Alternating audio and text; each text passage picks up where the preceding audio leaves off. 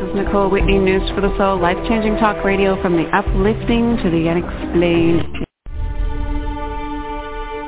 You're now tuned in to Nicole Whitney's News for the Soul highlights, life-changing spotlights she has shared with leading teachers in the human consciousness field since 1997. Go now to newsforthesoul.com to hear the full shows totally free. That's newsforthesoul.com. Yay, we are live April 11th, 2017. It is 10 a.m. Pacific, 11 Mountain Time, I do believe, and that's the time we had pegged away for a very special hour on News for the Soul, especially in times that we are in right now. We've talked to him many times over the years, and this, I believe, is going to be one of the most important chats because of what's going on in our world today. Greg Braden, New York Times best-selling author, is internationally known as a pioneer in bridging science and spirit, which is one of the favorite places we like to hang out. Following a successful career as a computer geologist in the 1970s, he worked as a senior liaison with the U.S. Air Force Space Command during the Cold War years in the 80s. In the 90s, he became, I think that's when he started exploring the spirituality side as well, and the two come together in a very most interesting way. He explored high mountain villages, remote monasteries, and forgotten texts, and started connecting the dots, and that's where it gets really exciting. Today we're going to talk about his latest book as well, Resilience of the Heart. I understand it's the revised edition of The Turning Point, so we're going to find out all about that and find out, well, I'm most excited about checking in and tuning in with Greg's exciting perspective, conscious perspective on what the heck is going on in our world of extremes right now. Greg Braden, welcome back to News for the Soul. Hey, Nicole, it's so good to hear your voice. I'm absolutely thrilled to be with you today and thrilled to be with our audience. Thank you for inviting me back. We've done this a number of times, and when I saw the list came into my office of my media interviews that I was going to have this week, I saw your name, a big smile on my face because we always have a really great program, and I appreciate you very much. Thank you. Right back at you. We are very much appreciating the piece that you bring to the big picture, and holy moly. I don't even know where to start today. It's been a few years since we've talked, but can I start? Can I get us started today? Yeah. I'm going to just share with our listeners. I had a really interesting interview recently, another radio station, and the first thing the interviewer said to me, he didn't say, "Welcome to the show, how are you?" anything like that. He said, "Greg, why can't you stick with one topic like everybody else?" He said, "You are all over the map." He said, "Are you talking about science, spirituality, about DNA, about ancient history, about earth magnetics, about climate change?" He goes, "What are you talking about?" And I said, every one of those things that you've just mentioned is a facet of the human experience. And in a very real sense, I said, I am talking about one thing, one topic. It just happens to be a really big topic, and it's about us and our relationship to ourselves and to the world and to the past and one another and to the future. And then he said, well, let's take a station break.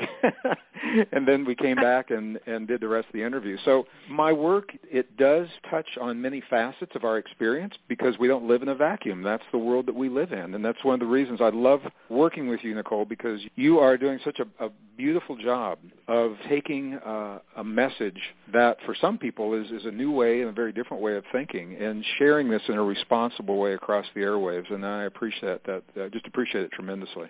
Well, like I said, we really value your work and your piece, and I'm extremely interested to get your overall perspective. That's where I'd like to start is, the world's very different than it was when we last talked. We were kind of on this exciting ascension of connection, and, you were showing videos of tumors disappearing in 60 seconds. We're all very happy and excited and woo.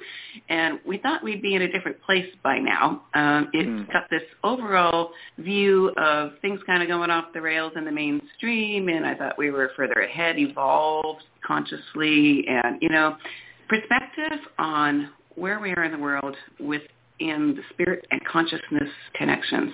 How would you sum it up in that view? Yeah, it's I was just reading a history summary of the last 200 years of our experience, and what many historians now are suggesting, they embrace that the 20th century, they're saying, was a century of what they're calling a century of discovery. Okay, so the big discoveries of physics, classical physics, quantum physics, subatomic particles, DNA, the Dead Sea Scrolls, the Nag Hammadi Library, the oldest records of the New Testament, the Nag Hammadi, and space exploration. It was a century of exploration, and it revealed many things to us. And the 21st century, they say, where we are right now, is we are on a very steep learning curve of discovering where those discoveries fit in our lives. How do we apply what we now know to be true in our everyday lives? And I think the world is reflecting that right now, Nicole. I trust in the process. The world is a different place than I expected that we would be in, on the one hand. And on the other hand, the indigenous people that I've talked to and worked with, many of the ancient texts, they say within the first 25 years of this new century, they said we won't even recognize our lives and our world anymore. And I think, we're seeing that happen. So we're learning about ourselves and our relationship to the world based upon new discoveries. And this is what I'm writing about. The new book, the newest book that is on the market right now that you have access to is called Resilience from the Heart. There's actually another book that will be released October of this year called, the title is Human by Design. And both of these books are based upon peer-reviewed science. So it's rock-solid science, not necessarily my opinion or my perspective or my hypotheses or my theories, but this is the new science, Nicole, that is changing the way we think about ourselves and our relationship to the world on the one hand. And on the other hand, I'm just going to say there is not only a reluctance, but there is a resistance to sharing a lot of this new information in the mainstream because it overturns 150 years of scientific thinking and the story that we tell ourselves. We are steeped in this scientific story that's based upon separation, scarcity, competition, and conflict. And the new discoveries are telling us that we live in a world of cooperation. Nature is based upon cooperation, not competition, and that we are deeply connected to ourselves and one another. And the science is showing us just how deep these connections go. So that is the theme for both of the new books, and the one that you just mentioned, Resilience from the Heart, is just that. It is about the new discoveries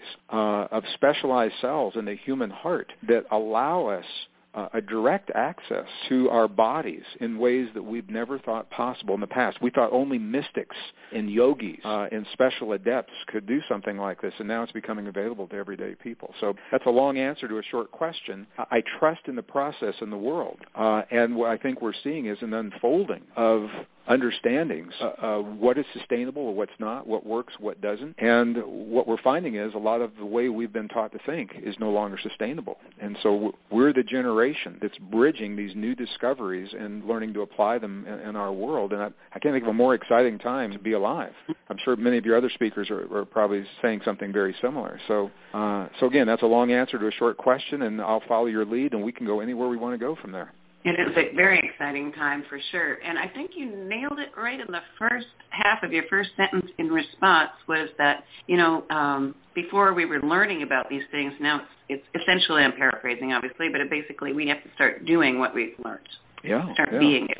Well, that's the thing. What's happening is in the mid-1800s, when I began talking about the discoveries of Charles Darwin and, many of the physicists that were making discoveries in the late 1800s, people say to me, Greg, we're in the 21st century. What difference could those things possibly make? And it's a really good question, and the answer surprises a lot of people. Yes, we are in the early 21st century, a sophisticated, highly technological world, and the society that we find ourselves in and the way we have been conditioned to think about jobs, about industry, about our relationship to the earth, about personal relationships, the economy, corporations, all of those things, those ideas, those foundations were created in the mid to late 1800s.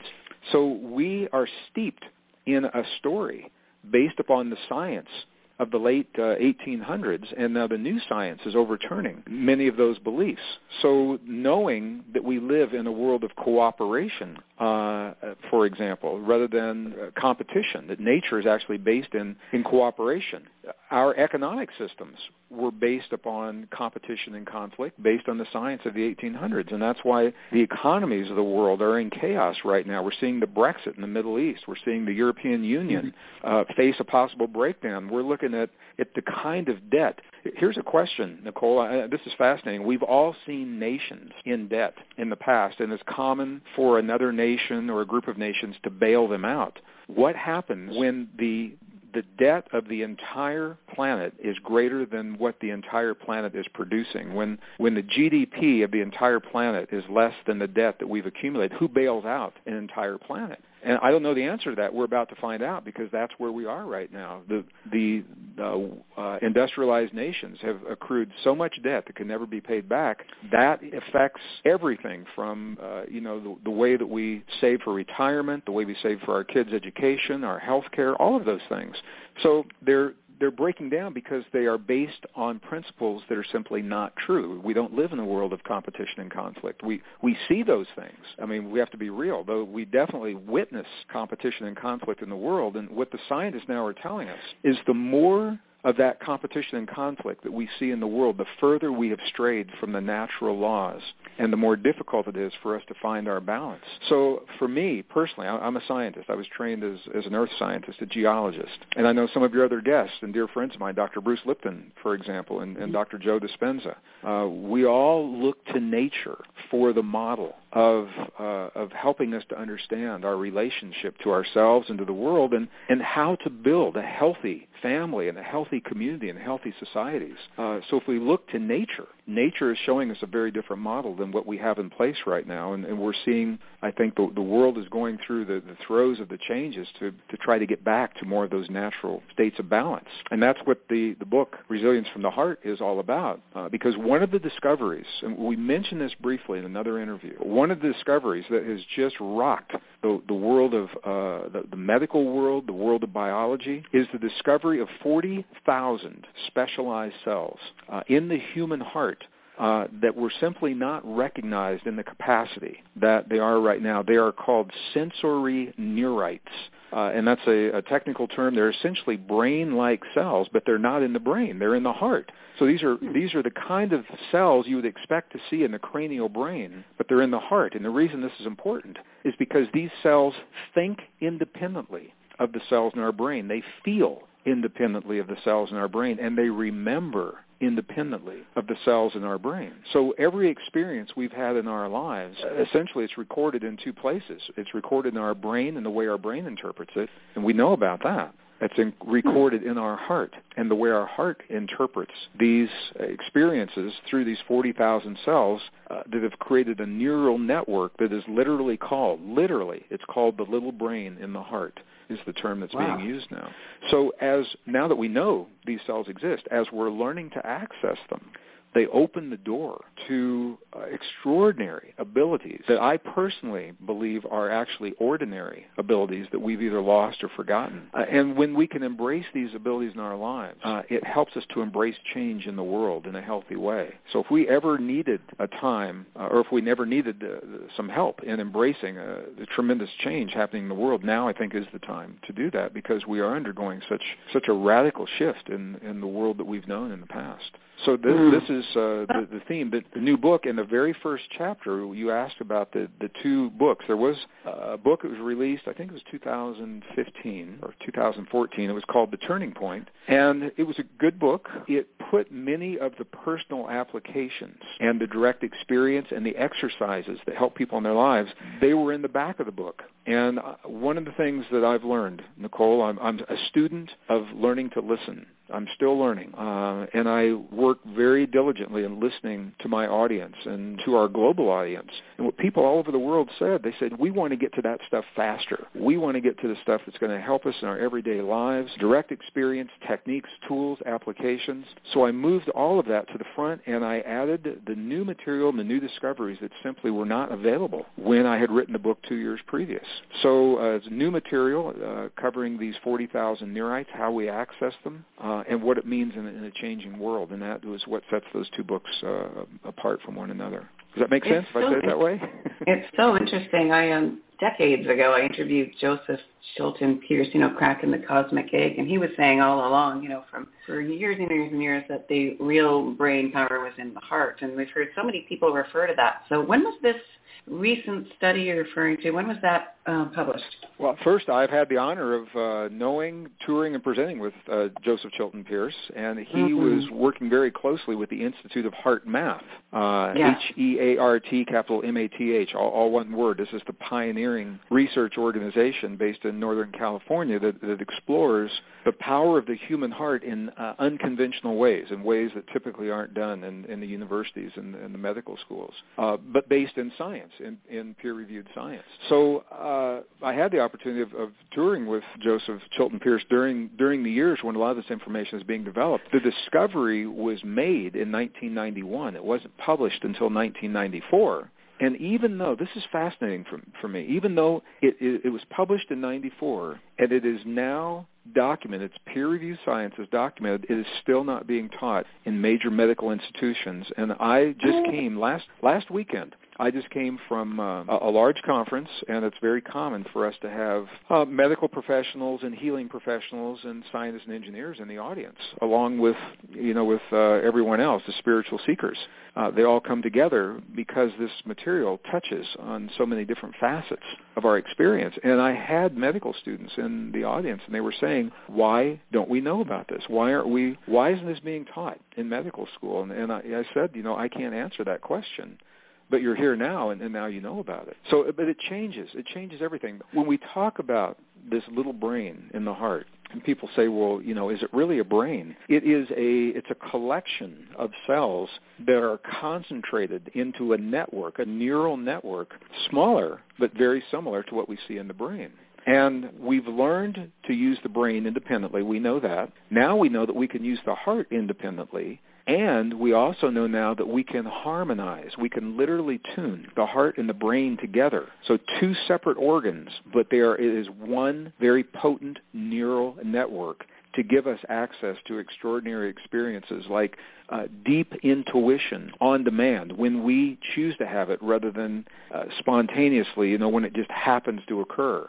It gives us direct access to the subconscious. It's a hotline to the subconscious without hypnosis and without, listening to a special tape. You can do all those things, but sometimes they're not available. So direct access to the subconscious, and this is important for people who are using affirmations, because an affirmation of healing or health or relationship or career success or self-esteem or abundance or any of those kinds of things, they can only be effective when we are communicating with the subconscious. And if we simply say these things in our mind, but we're not accessing our subconscious, they may not have the effect that we hope that they have. So this harmonizing of the heart and the brain is literally is a hotline into the subconscious to make those kinds of things more effective. Harmonizing the heart and the brain is a trigger for an extra powerful super immune response. And I can speak for my colleagues, my dear spiritual brothers and friends that I've toured with, such as Bruce Lipton and Joe Dispenza. We use these tools, or we couldn't tour the world with the kinds of schedules we have if we didn't have really powerful immune systems and the ability to regulate these things. So we apply these in our own lives. It's also a trigger for the anti-aging hormones that every one of us has in our bodies. It's also a trigger for reducing stress and creating more resilience in our lives in a time of change. So all of a sudden, knowing that we have access to these cells and that we can harmonize our heart and our brain together so they can work together, the act of doing this, that single act, opens the door to this vast array of applications, whether it's intuition on demand or, the 1,300 biochemical reactions, positive biochemical reactions. And we can do this. This is what makes us so very powerful. We now know that we are the only species known so far that can trigger these and initiate these relationships on demand. Other forms of life may be able to do it naturally, but we can consciously say in this moment in time, I choose to initiate a state of deep intuition. And that covers everything from precognition, knowing about something before it's going to happen, to being able to communicate with other forms of life, with other mammals. A lot of research is being done with using the heart to communicate with other forms of life. It just goes on and on. So I'm sharing, we're just scratching the tip of the iceberg here. This opens an entire new door of possibilities for these experiences that help us in everyday life, that we in the past believed were relegated only to mystics and yogis, living isolated lives on a mountaintop half a world away. We can do this stuff in our living room. And the science now is telling us how it works. And our most cherished and ancient spiritual traditions are telling us how to apply these things in our lives. This is where these two come together in a really beautiful way. How do we access and utilize these brain cells in the heart? And have you actually engaged in any of these experiments with anyone around that? Sure. Well, first of all, I'll say the instructions I give, they're very detailed instructions that are in the book Resilience from the Heart. The science has been validated. A lot of the science comes from the Institute of Heart Math and the work they've done over the last 20, I'm sure it's more than 20 years now, that they have perfected in the laboratory under laboratory conditions.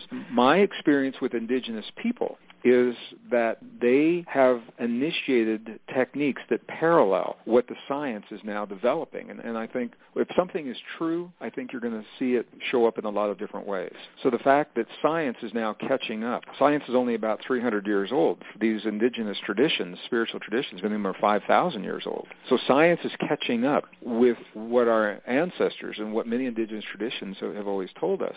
So since 1986, I've had the opportunity to be with our indigenous family in many different settings, and the monks and nuns and the abbots and the monasteries in Tibet and Nepal and India and through the Andes Mountains of Bolivia and Peru and the monasteries in Egypt and all through the American Desert Southwest and the Yucatan and Mexico and more. And as different as they are from one another, Nicole, what's so fascinating is that there are common themes that flow through every one of these traditions, even though they're spread through different times, different environments, different parts of the world. And when I'm working with the healers and the curanderos and the shamans in these traditions, one of the first things they do before they begin whatever their practice is they begin to access their heart. And that's precisely where the science is leading right now. So the techniques are techniques of focus, of breathing, physically being able to draw the attention from our mind into our heart. This is, I think, probably one of the hardest things for people in the West to do. If I ask someone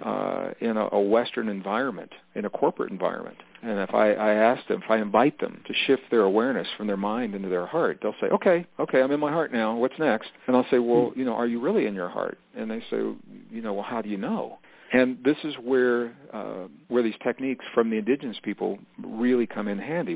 For example, and I'll just share one of the techniques that they share, is if we can gently touch our heart center, the center of our chest, right there on the sternum, gently touch that in a way that's comfortable for us. Some people use their middle finger and their ring finger, and they just simply touch their right on the bone, right there, right over the heart. I'm doing it right now as if you could see me, and here we are on the radio, so we're not. But some people in some traditions in the Middle East, for example, they use an entire open palm, and they place that palm over the center of their chest, over their hearts. And they do the same thing in the Yucatan in southern Mexico. They do the same thing. The point here is that the Buddhists will make the prayer mudra that we're all familiar with, and then they hold that prayer mudra with their thumbs right against the center of their chest. And this is what all of these traditions are doing, is they are physically touching their heart center, and here is the reason why that's important.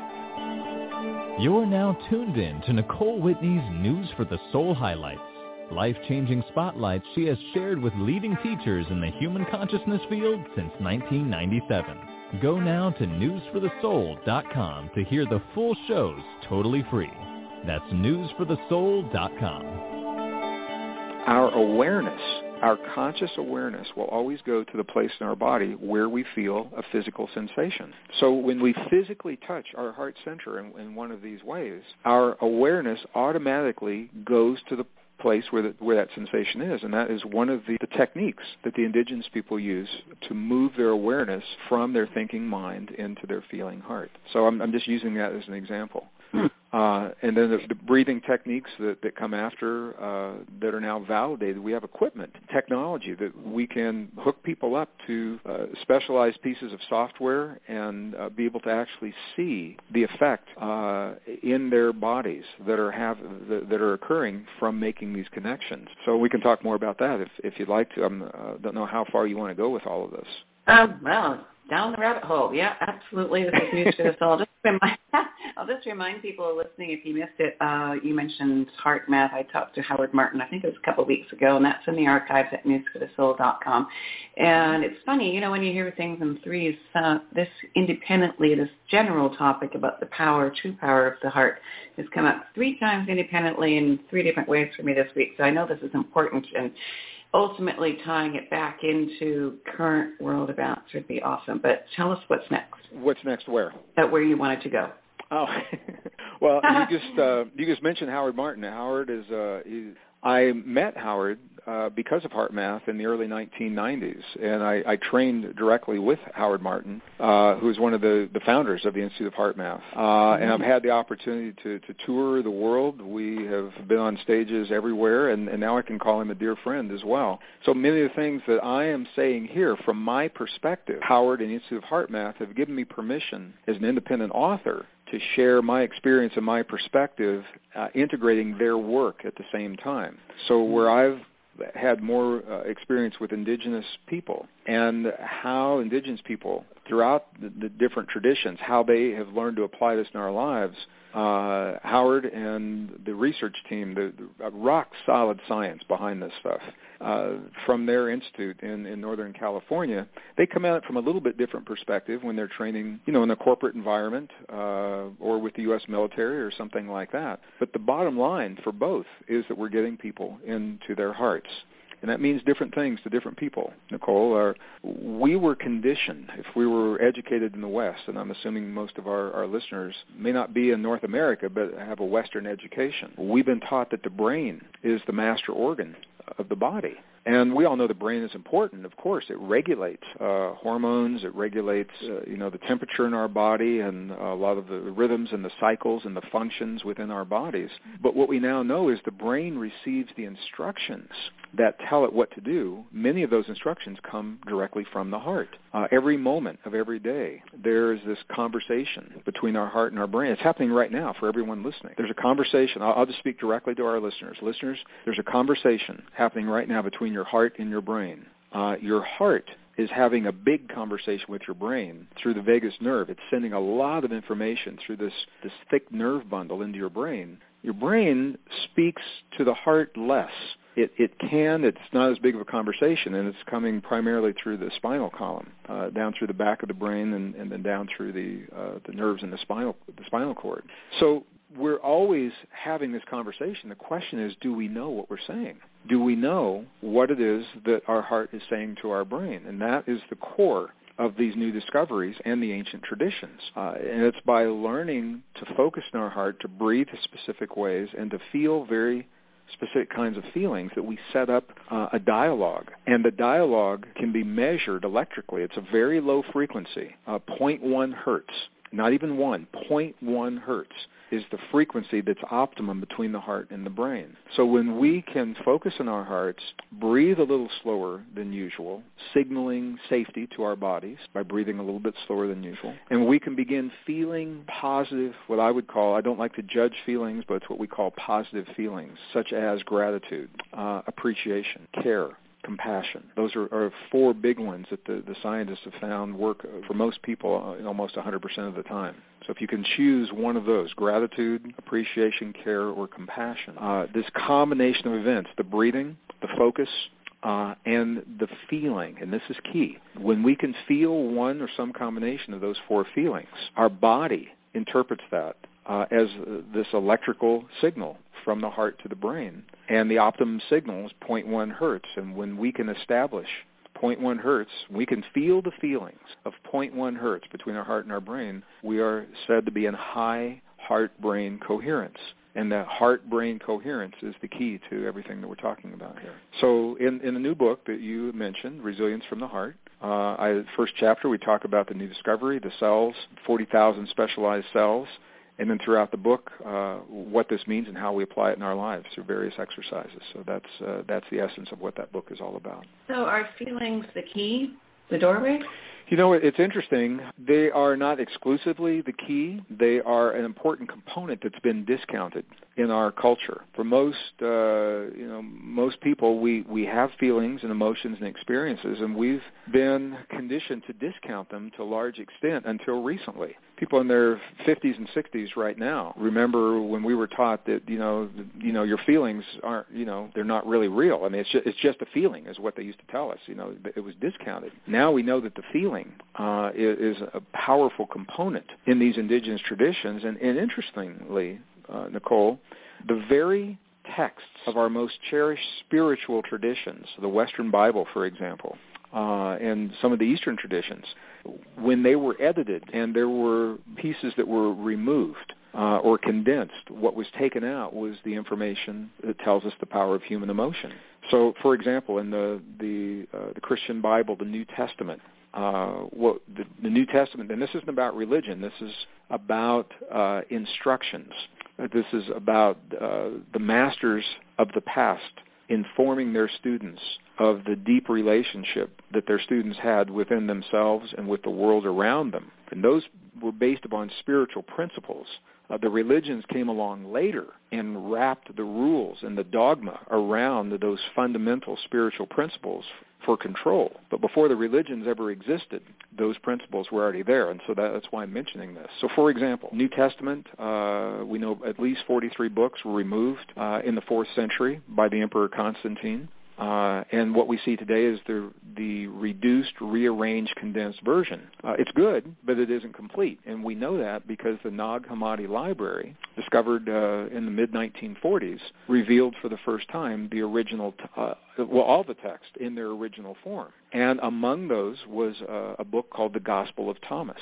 So the Gospel of Thomas contains very specific instructions for the kinds of things that we're talking about that were simply removed from the biblical canon, from the modern Bible in the 4th century, telling us about the power of human emotion and how to use that emotion, for healing in our lives. So that's one example of where we've known this in the past, and then for a number of reasons, that knowledge was taken from one of our most cherished spiritual traditions, and now it's being reintroduced from the language of science. So the power of human emotion is what establishes that 0.1 hertz relationship between the heart and the brain. You can be in your heart and not have the heart-brain relationship. And that is another technique. Sometimes we don't need that full heart-brain relationship. Sometimes we can simply focus in our hearts through touching our heart center, the way that I mentioned, and through breathing techniques that slow our breathing so that we know that we're in a place that's safe. And there are sometimes, for certain kinds of intuition, the technique stops there. That's all you need. And if you want to go deeper and initiate some of the healing techniques and things like that, then you can establish that heart-brain coherence. Also, it has been found to be very effective. I just want to ask, I'm assuming you've had Joe Dispenza on your program. Have you had Joe on recently? Yes, not recently. I haven't talked to him in a few years, but yes, he's been on as well. Okay, well, one of the things, and the reason I asked, Dr. Joe Dispenza is a neuroscientist, talks about neuroplasticity and the way the brain can change. Another one of the new discoveries, Nicole, I mean, this stuff, it just goes on, because the science is moving so fast right now. But one of the discoveries is the existence of a brain state above the brain states that we've typically seen in our high school and college biology books with the alpha and the beta states. Now we have a gamma state. And the gamma state is a very, very fast brainwave. It is associated with super learning. So, for example, and total recall. So if people have seen movies like, if you've ever seen Jason Bourne, the Matt Damon and all of the Jason Bourne movies, where he does these amazing, he can walk into a room, he looks at the room once, he leaves, and he has total recall of everything in the room. Those techniques are actually being taught today, and they're using what we're talking about now, this heart-brain connection, for not only to take in tremendous amounts of information, but to be able to access, to recall the information that we have. Super learning is what it's called. So in a gamma state, that is achieved through this heart-brain connection. We are not only super learning, but it also helps people who are dealing with depression. It moves them out of the state of depression by being in the gamma state. So there are many benefits, health benefits, even if people aren't into what we would call necessarily the spiritual aspect, or they're not into the intuition or subconscious or any of those things. Simply harmonizing the heart and the brain is a really healthy thing to do. And it's something that can be done before we do the other things, the other practices that we have. So if we have a yoga practice, for example, yoga goes much better when our heart-brain is harmonized and in coherence. If we have a martial arts practice, we're much more effective when our heart and brain is in coherence. So what I like to say is everything goes better with coherence. You're now tuned in to Nicole Whitney's News for the Soul highlights. Life-changing spotlights she has shared with leading teachers in the human consciousness field since 1997. Go now to newsforthesoul.com to hear the full shows totally free. That's newsforthesoul.com. So it's not in place of. We become coherent and then go about doing the practices that are important to us. And these techniques, Howard may have mentioned this, they're actually being used in the U.S. military, all 4 branches of the U.S. military, for our amazing men and women who are serving our country right now in ways that we just don't get to hear about. They're doing much more than working on the battlefield. So much is going on, rebuilding infrastructure and education and medical and all kinds of things. But before they're deployed, many of them are learning about heart-brain harmony so that they are focused when they're in their deployment. And the flip side that I think is really exciting is once your nervous system is wired for battlefield conditions or for survival, when you're deployed halfway around the world in Iraq or Afghanistan or somewhere like that, it doesn't turn off the moment you get on the plane to come home. And the very sad statistics that we're seeing about U.S. men and women, service men and women coming home, and high rates of suicide. It's very sad to talk about. High rates of divorce, things like that, because they're having problems reintegrating. How do you make that shift from being in the battlefield to walking down the streets of San Francisco or Chicago or Albuquerque, New Mexico, or wherever? And these techniques are actually being used to help them reintegrate and reset. The term is to reset their nervous systems. Also being used by first responders. EMTs, police, fire, first responders. Right after 9/11, they started using the technique. So I'm just saying this so that our listeners can know this is more than simply a spiritual practice. It is the doorway to the spiritual practices that I've experienced personally through my indigenous experiences, or my experiences with indigenous people. But it is also, physiologically, it's a really healthy thing to do, and it opens the door to triggering healthy states within us.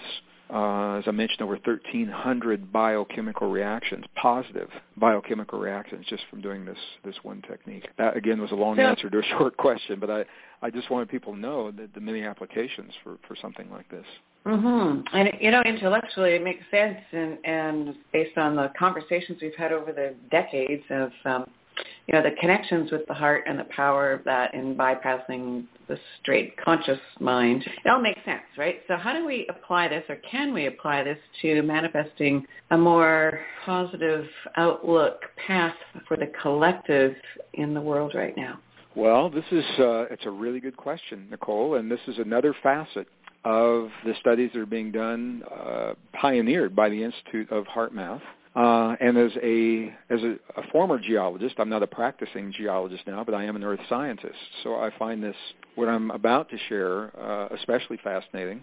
We've all heard of the magnetic field of the earth, and the magnetic field, that a lot of people don't know, is that it influences every form of life. I mean, every blade of grass, every dog, every cat, every hamster, every goldfish, every CEO of every corporation, every leader of every nation. There is no them and us when it comes to the magnetic field of the earth. There is only a we. We are all deeply influenced by this field. And here's the reason that I'm saying this and why it's important, is because the science is showing very clearly that when the magnetic field of the earth is strong, it influences us in a positive way. We become less aggressive, more cooperative, more willing to work together, better listeners. And when the magnetic fields are weak, just the opposite happens. We become more aggressive, less willing to work together. And unfortunately, we discovered this through 9/11. 9/11 was the first time that scientists discovered how deep our relationship to the Earth really goes. Now, maybe to our listeners, we say, this is, no big news to us. We've always known this. That's to the listeners of this program. But scientists have been trained to think of humans as separate from one another, separate from the Earth, and they've been trained to believe that we have very little influence over our own bodies and over what happens in the world. And 9/11 taught scientists that that's not true, and here is what happened. The magnetic fields that I just described, they're so important that we have satellites every 30 minutes, or maybe even more frequently, but every 30 minutes they send data back to the Earth to tell scientists how strong those fields are and what's happening. They fluctuate on a daily basis. There are rhythms. They ebb and they flow. It looks like a big sine wave. Every 24 hours, the magnetic fields of the Earth ebb and they flow, and they ebb and they flow. Scientists knew that. But what happened was there was one day when the magnetic data from the Earth, there was this huge spike. It was higher than what they would traditionally see. And they weren't used to seeing that. And they said, well, what on earth? I mean, literally, what on earth is happening to make these magnetic fields so strong? And they looked at the date where that spike occurred, and it was 9 a.m., Eastern Standard Time, September 11th, 2001. It was 15 minutes after the first planes hit the first tower of the World Trade Center. So the scientists believe it took about 15 minutes for those horrific images that we all remember, those of us that were living then. They believe it took about 15 minutes for those images to circulate the globe and for people to respond emotionally to what they were seeing. And for most people, that response, it was a heart-based response. Now, they were different. Some of it was fear, some of it was sadness, some of it was shock, but everyone, it was a heart-based experience. The strongest magnetic field generated in the human body is generated by the human heart. And some people are surprised by that because they think it's the brain. The brain has a magnetic and electrical field, but it's weak compared to the human heart. The heart has the strongest electrical and the strongest magnetic field in the human body. So 9/11, what happened was hundreds of millions of people simultaneously were witnessing the horrors of New York City in 9/11, and hundreds of millions of hearts were generating increased magnetic response to what they were seeing that actually influenced the magnetic fields of planet Earth. And this is what was showing up on the satellite data. We spiked the magnetic field of our planet in response to what we saw, and here's why that's important. If you and your listeners can remember it, at least for a few days after 9/11, we were so close as a global family. I mean, not only in America, I was in Australia when the whole thing happened. I couldn't even come home for a few days. So I know that it wasn't only in America, but we were close as a family. People in big cities, they looked at each other in the eyes and they spoke to one another, and there were hugs that were happening. And there was this sense of unity. And scientists attribute that to the high magnetic fields of the planet that resulted from our seeing what had happened. So the question became immediately, can we create that kind of an experience without the tragedy? Can we consciously raise that magnetic field of the planet without having a tragedy that we react to? Can we do it because we choose to? And the answer is yes. And this became the foundation of a project that is spearheaded by the Institute of Heart Math and for Transparency. I want our listeners to know I'm on the steering committee and a spokesperson for this project that is called the GCI, the Global Coherence Initiative. So the personal coherence we just talked about, personal coherence is good for us. Individually, global coherence is good for the planet. And what has happened, I'll just make a long story very brief because I know we're coming up on the end of our hour here. Satellites to detect these fields are very expensive. So the scientists, the Institute of Heart Math, worked on ground-based sensors and created a network of these sensors in different nations that all feed back to one computer in Northern California, and they measure the planet's response and our interaction with the planet. They measure these magnetic fields every day. And if people want to see these, you can actually see them real time. And you can see them I think they post them usually at midnight after the data has been analyzed every day at www.heartmath, HEARTMATH, all one word, .org, and then go to GCI, Global Coherence Initiative. It doesn't cost you anything. You can see the live data. You can see the science. You can read about the sensors. So we now have a feedback mechanism. So we can see what's happening with the fields of the Earth. That's part one. Part two is training people to create this heart-brain coherence so that throughout every day across this planet, there are people that are literally feeding the field in a positive way. So we're all feeding it every day. We're all having feelings. The question is, what are we feeding the field every day? And it's by learning these various techniques of heart-brain coherence that we're actually contributing not only to our own health, but contributing to the field that influences our cooperation or lack of cooperation on the planet. So there are two things happening here. We've got personal and we've got global healing that is occurring from embracing this relationship that was known by our ancestors in ancient traditions and is now being validated and reconfirmed and expanded through the best science of the modern world. And it all happens within the context of a world that we're living a time of extremes. The world is changing faster than we've been prepared to accept, and for many of us, we're just not used to that kind of change. So I think when I said I trust in the process, it's only now that the science is giving us the tools to tune our bodies and harmonize to the rate of change that we're seeing in the world while the demand for that change is emerging. And I think it's perfect symmetry, perfect timing. I don't understand everything that's happening. I don't claim to, but I do trust in the process and as I see it unfolding. Wow, that's exciting. Global coherence sounds very intriguing. When next time we talk, we'll have to get more into that. I'm curious as if you know if there was any kind of major thing tracked on November 8th, 2016. If there were any major, the signal broke up a little bit, and I couldn't hear what you said, Nicole. Sorry, major energy shift tracked on November 8th, 2016. You know, it was interesting. I went back. It was not what people would have expected. I went back and I looked at the magnetic fields. You're talking about the elections, right? Yes. Yeah, I went back and I looked. Well, first I compared. I went back to Obama's first election, the very first time he was elected. And what the data showed is that there was a lot of excitement in the fields leading up to his inauguration. And on Inauguration Day, not so much the election, but on Inauguration Day, the field became very quiet. It was the global energetic field became very quiet. Scientists are reluctant to say one thing causes another, so what they will say is that something correlates with another, and there's a high correlation between a calm that flowed across the planet, at least in those magnetic fields, and when the inauguration happened, and it lasted for a few days.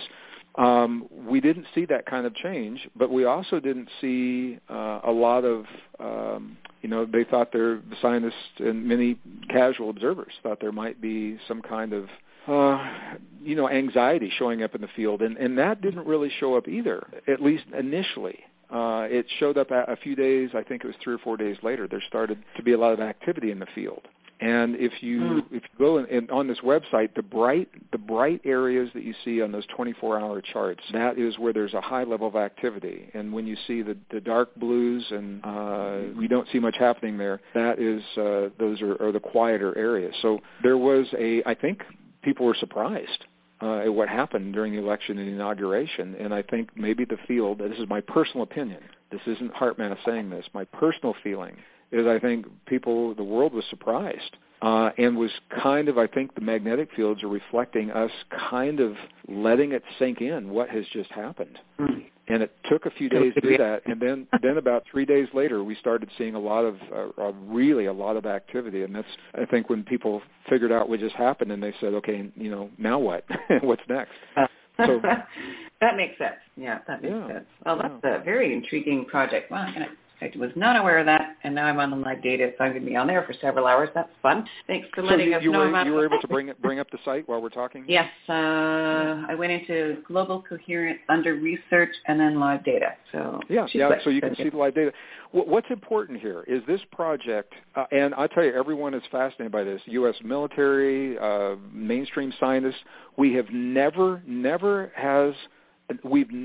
had this depth of understanding between the human body and the magnetic fields of the earth as individuals and the collective response and our collective relationship to this field. And it goes back, it harkens back to this idea that we are part of the world rather than separate from. We are part of a living system, and we influence this system consciously or subconsciously, whether we know it or not. We're influencing it. And now we have the ability to consciously come together as a global community. And through doing something that's good for us individually, collectively, it's good for our communities, and it's good for nations. And I can't think of a better time to have that ability and to breathe life into that ability. And maybe not a better way to end our program, because it looks like it's almost the top of the hour for you. So we are there indeed. I really appreciate you, your work, your long years of dedication to bringing this information forward, and I hope you'll join me when your next book comes out by October to discuss that as well. I would love to. All I need is an invitation, so I think I just heard one.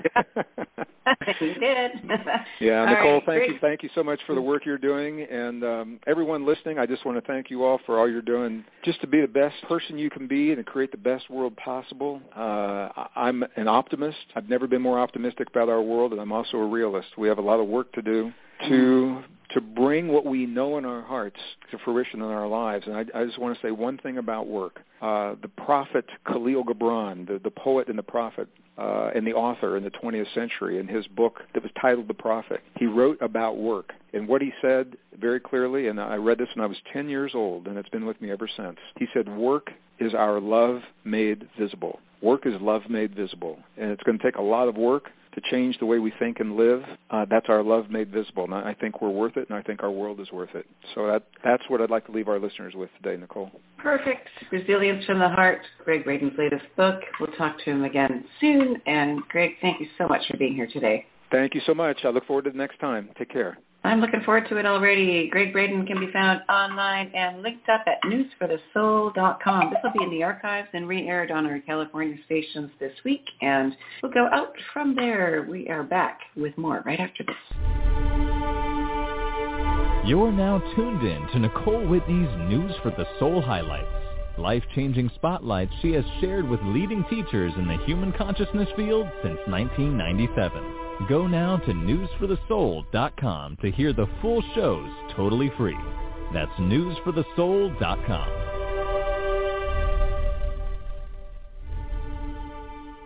And we love News for the Soul! I'm feeling enormous energy around this show. Just enormous. I really have to hand it to you, Nicole. You've created sort of a niche of amazing connections. That just like the angels and the devatas that are like attracted to News for the Soul is amazing. Like this is what's it's some angel telling somebody, okay, listen, get on this show, listen to this program. Even not my program, whatever program you've got on. It's really amazing. It's hard to believe it's 17 years since I was there in Vancouver. And you were sitting there in class, and you were using remote viewing, and I think I said to you that you were going to be a radio talk show host or something along those lines. It wasn't really a prediction. It was just a kind of a sense of who you were and what you were doing and the direction you were going. And, wow, voila, and there you were.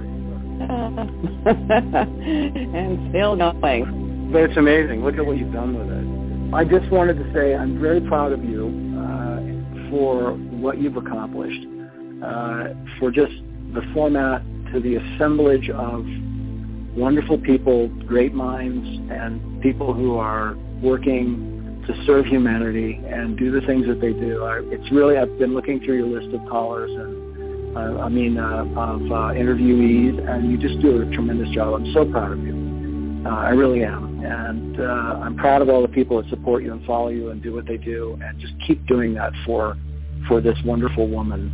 It's so important because there are not a lot of really high-quality message portals that are out there where messengers get to come in and say what they want to say in this format. So it's because of your support of her that she's able to continue doing that. So please step that up and continue doing it. And I just want to do it more. I mean, I feel good being here and being with you.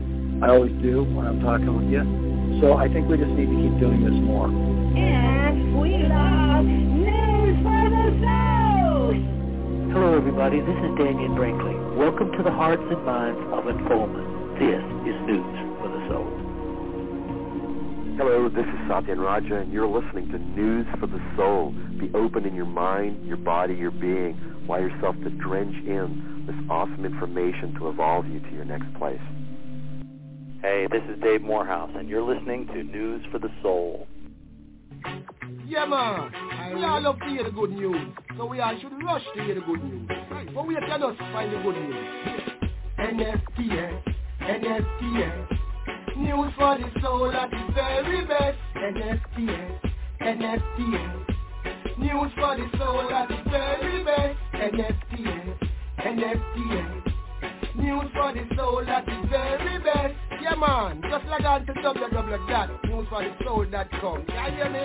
We are a life-changing talk radio. We give you good news to keep you on the go. And you can also share the good news you know. And that's the way we keep in the flow. Wow. We only focus on the positive things, yeah. We only focus on the positive things, yeah. We not go put none of the negative in there. We not go put none of the negative in there. NSTS, NSTS. News for the soul at the very best. NSTS, NSTS. News for the soul at the very best. Log on to www.newsforthesoul.com. Every time, come hear the good news, share the good news.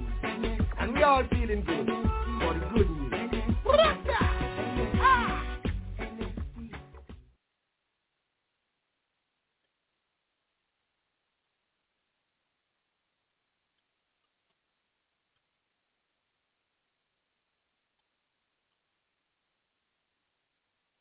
We are a life-changing talk radio. We give you good news to keep you on the go. And you can also share the good news you know. And that's the way we keep in the flow. Wow. We only focus on the positive things, yeah. We only focus on the positive things, yeah. We not go put none of the negative in there. We not go put none of the negative in there. NSTS, NSTS. News for the soul at the very best. NSTS, NSTS. News for the soul at the very best. Log on to www.newsforthesoul.com. Every time, come hear the good news, share the good news. And we all feeling good for the good news. You are listening to the News for the Soul Radio Network. And we're back, and it's time to go live again. I'm Nicole Marie Whitney, News for the Soul Radio, life-changing talk radio, from the uplifting to the unexplained. And over the many years that we've been around, we have talked to one very special scientist and author with a real gift in bridging science and spirit.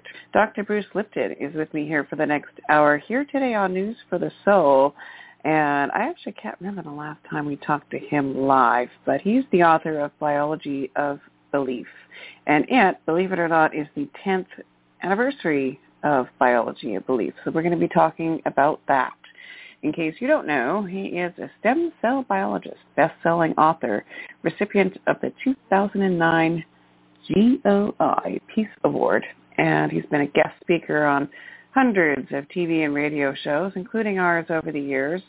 And like I said, bridging science and spirit, there's great power in that one place, and that's where we begin. Dr. Bruce Lipton, welcome back to News for the Soul. Thank you so very much. I'm so happy to be back on the show, and I'm so happy to be able to talk to the wonderful audience because they're my cultural creatives, the ones that are helping create a new civilization, and I so appreciate them. You know, so much has happened in that field since you and I first ever spoke, and when you began on your path. It's amazing now to see the changes coming to pass that we just talked about seeing before. Well, for me, it's very exciting because it was an opportunity to see something, and then I had to be patient enough to wait long enough for the public to get it. But it's like, for me, it was so exciting to see a whole different understanding of the planet and the world we live in, and the nature of spirituality, which as a scientist, I never entertained that idea really, and through the study of the cells, it was like, oh my gosh, we're not in here, we're broadcast. And it's like, wow. So that was like an instant transformation from non-spiritual to spiritual in about a minute of like, oh my God, that's how it works. Oh God, I'm not in here. But so, yes, go ahead, darling. What's happening? Why 10th anniversary? What's changed? Where do you want to start with this today? Well, basically, the new edition of the book for me is kind of fun because I was asked when I was talking with Hay House, and it was like, well, it was coming up 10 years, and I thought this would be a good time to revise and update, I thought. And so they said, hey, okay, why don't we do that? Take a look at it. And for me, what was the really most exciting part, I hadn't read the book for 10 years, I guess, anyway, and I sat down and read the book, and I got to the end of it, and I said, wow, I don't have to change a word of this book. It's exactly right from the 10 years of science. And I said, but a lot has happened in the last 10 years of new stuff that is relevant to our lives, and I thought, no, I really wanted to include what has happened in 10 years. So there's an additional 40 or more pages of current things, including wonderful discussion about something called telomeres, which I presume was talked about on your show at some time, right? Telomeres? Does that make any sense? No. Oh, my goodness. That's goodness.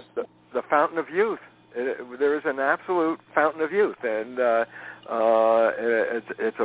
part of the book. And then there's a lot more on the nature of how we malign the concept of cholesterol as being something bad when that's not true at all. That we blame this thing, and then we try to regulate cholesterol, which is like, oh my God, the machine is a very complicated body inside. It's a machine, and when you start throwing drugs in there, it's sort of like throwing monkey wrenches into the machine sometimes. So the statin drugs, which people are on, is like, oh my God, it's completely wrong. So interesting ideas about new ways of looking at life, and it comes down to also the main thing about stress. Because we look at illness and disease and we say, oh, well, there's genetics behind it, and it comes out, well, less than 1% of disease is genetically based, and that should stop people and say, well, wait a minute, then if less than 1% comes from genetics and biology, then where does the disease come from? And it turns out lifestyle and stress, and all of a sudden that becomes really important because if we blame genes, then people just say, "Oh, it had nothing to do with me. It's my heredity." It's like, "Oh my God, my life was predetermined by those genes," and that makes people feel like they're victims. Why? Well, I didn't pick the genes, and I can't change them, and apparently you're controlling my life. And then I say, yeah, but when we understand the whole new biology is coming together, it reveals, no, we're not victims. We're actually controlling our lives, but we had no understanding of how the invisible operation of the control was going on. So we had no awareness that we were involved with every aspect of our life. And now the new biology says, oh, my goodness, we are the masters. We are the ones that control our behavior and our genetics and all aspects of our lives. But we just didn't have the understanding or programming to know that while we have that opportunity, we haven't been doing it. We've been running by programs. So this awakening is what?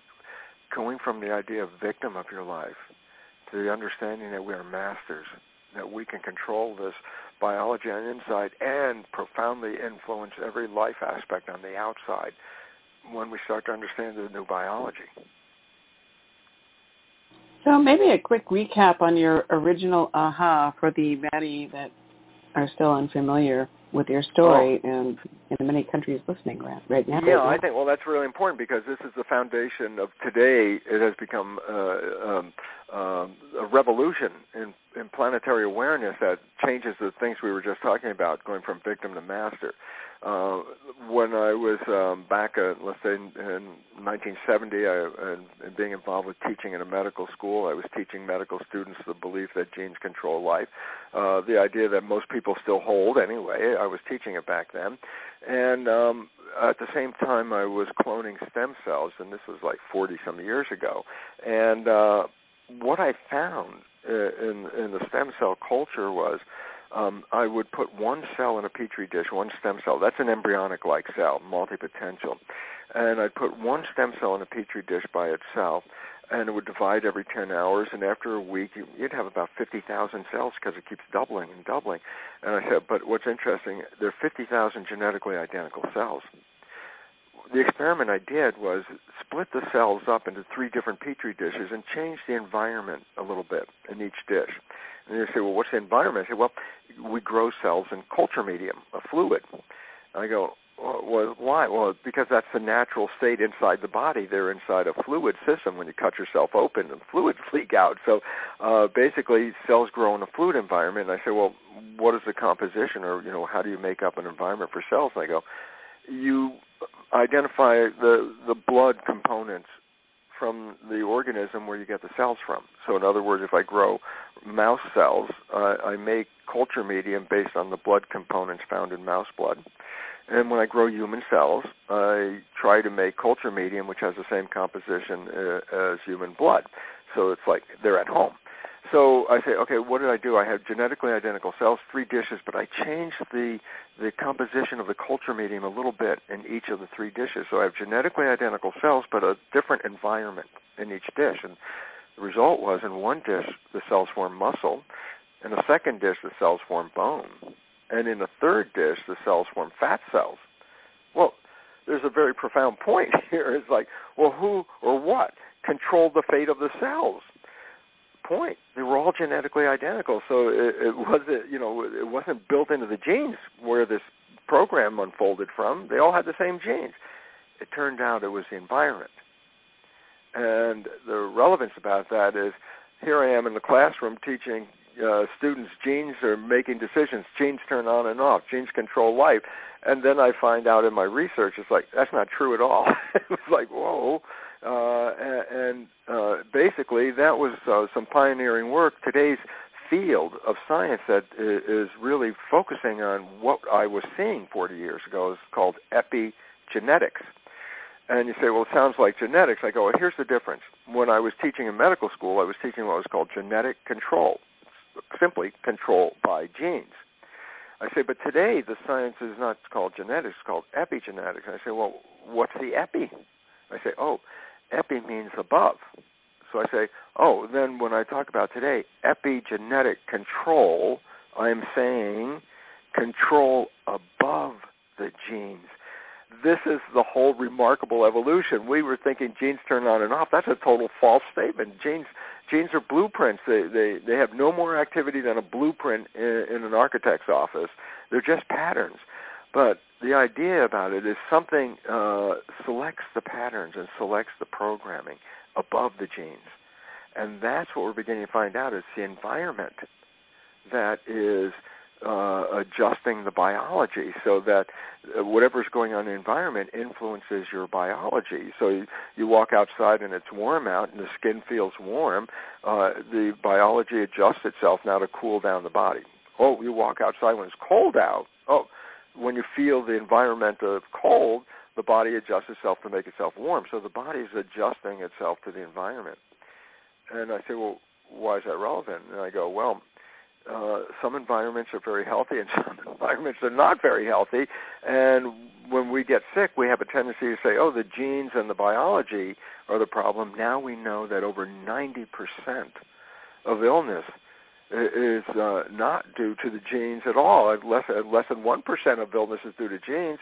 And so where's the illness coming from? And it says the environment, and here's the catch, Nicole. It's not just environment, but our perception of the environment.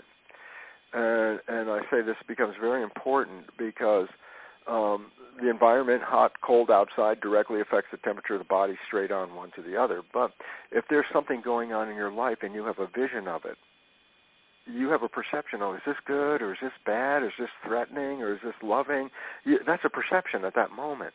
And I say, why is it relevant? Because whatever you're seeing is turned into chemistry that goes into the blood, and the blood's the culture medium that controls the genetics and the behavior. So here's the simplest understanding, and it's so profound. It works like this, is that the chemical composition of the blood controls the fate and genetics of the cell. And then I say the brain is the thing that creates the chemistry in the blood. And then I say, but what chemical should the brain put into the blood? And I say, well, whatever picture is in the mind. And when we were younger, we probably played with something called paint by numbers, where you get a picture with outlines and numbers in it, and you get a set of paints with numbers on each different color, and then you put the colors into the spaces, and then lo and behold, you create this masterpiece of art. And I say, what's interesting, and this is how simple life is. I love how simple it becomes, and it's like this. The mind, brain, and blood relationship is paint by numbers in reverse, meaning you first start with a picture in your mind, and then the brain breaks the picture down into numbers, but instead of paints, the numbers represent neurohormones and growth factors and regulators and immune system controls and all these things. So, in other words, your mind sees a picture, your brain breaks it down into a complement to that picture in regard to nerve secretions, and that then goes into the body and controls the behavior. So what's the point? Your biology is a reflection of what you see going on in the world. And if you change how you see the world, you change your biology and you change your genetics. A wonderful insight, which is mentioned in the book, is Dean Ornish, an internist from San Francisco, has done a lot of wonderful work. He took his prostate cancer patients, split them into two groups. He read the genetic readout of both groups of patients at the start. One group got the regular medical treatment, whatever the drugs and stuff that was, and the other group got no drugs or anything. What they got was lifestyle changes. They learned how to eat a better diet. They learned how to reduce stress. They learned how to meditate. And 90 days after the start of the experiment, they then read the genes of both groups. And the drug gene people, the genes stayed exactly the same as they were. But in the group that did lifestyle change, 500 genes, many of them directly associated with the prostate cancer, changed their function in that 90-day period of what? Just changing lifestyle. So there's the beautiful part about all of this, Nicole, is that we're transitioning in a world where we have been taught to believe we are victims of our heredity. And that when you're a victim, you give up responsibility because you have no control anyway. And also then you give up your savings to anybody who says they're going to help you with your problem. And then I say, and what's happening today? And it turns around, no. If we understand how the mechanism works now, it's how our thoughts and our beliefs in our mind are translated by the biology into the chemistry of our blood, which is then controlling behavior and genetics. And if we know that, just as we just said, then it basically says this: what if you change your behavior? And I go, well, then you change your biology at that point. And all of a sudden it says, oh my goodness, then we are masters of our biology. We're not victims of anything. The only thing we're victims of is the belief that we're victims, and that's wrong. So this is an exciting time, a revolution on the planet, especially when you consider the healthcare crisis, the amount of money that we're spending to bring people to health through a model that says, oh, it's just a broken genes and broken body, and give them some chemistry and they'll come back. And then find out it had nothing to do with that, except for 1%, but it had to do with our lifestyle, our beliefs, our spirituality, our attitudes about life, love, diet, and exercise. There you go. And those are things we can control. And if you understand we can control it, then it says, oh, well, then you don't have to be unhealthy if you don't want to be. because we can change our environment and we can change our perceptions. Which is huge, of course, why you're you and what you're doing. The perceptions, are they as easy to change as you're suggesting? Yes, when you have knowledge of how to change them. And if you don't have an understanding, then it's one of the more difficult processes in our lives, because there's a mechanism, and we have to understand. Let me just give you the idea of how powerful a perception is, because it's in some stage shows with hypnosis, they hypnotize an individual, and they tell that person, we're going to touch you with a burning cigarette on your arm. And under that state of hypnosis, that individual under hypnosis perceives that's what happened, but the person only touched them with their finger, just, touched their arm with their finger. And within a minute or two, a blister begins to form. And it's like, didn't just form anywhere, formed exactly where the person got touched. And you stop for a second and say, how can you accommodate that? How does you make any sense out of that? Because the logic thing, obviously the skin did not get burned at all. And you say, well, but the blister formed exactly where you touched it. And the answer was this. The perception of the mind saw a burn, and the mind controlled the biology to manifest the blister. And all of a sudden you say, oh my God, look, I can manifest a blister, and it never really occurred. And I go, this is why we have to really understand why our perceptions are so important, because if they're negative perceptions, without our even understanding it, we are translating those into a negative status of our health. And all of a sudden it's like, oh my God, to get the health back, they say, oh, we'll go to the doctor, we'll get some drugs. I go, no, you want the health back is take away the negative image, take away that perception. Very simply, I'm sorry I keep talking so much, Nicole, but I'm trying to get this out, how simple this is. When I was learning how to grow cells in tissue culture, one of the first things I learned was that after I put the cells into the culture, the procedure of getting them and then putting them in the culture, I put the dishes in the incubator overnight and come back and look at them in the morning. And my major advisor at the time in teaching me how to do this said, when you come back in the morning, if the cells don't look good, that means, they're not healthy looking and they don't look right, don't blame the cells. First, look at the conditions of the culture medium. And why that was relevant was at some point was, I didn't even know it, but years later, that's what the epigenetic science ultimately came to say, was that it's the environment that is manifesting that. So I take a dish of healthy cells, put it in a less than optimum environment, and the cells start to get sick and die. And then if if there was a cell doctor and say, oh, yeah, Bruce, your cells are sick, we should get a prescription and give them some drugs. And then I go, no. All you have to do is take the cells from the bad environment, move them into the good environment, and they will instantly get healthy again. The point, the cells become a complement to the... Oops. That was weird. Yeah. I got cut off. I'm back. It sounds so simple. We didn't talk about changing, but that's how simple it works. I mean, that's the amazing part. Is like we can imagine all kinds of complexities why my life turned out this way, and if you leave out this first understanding is that your perceptions are creating this unfolding, then we're really lost, because we're trying to figure out how the outside did that to me when we had responsibility at some point.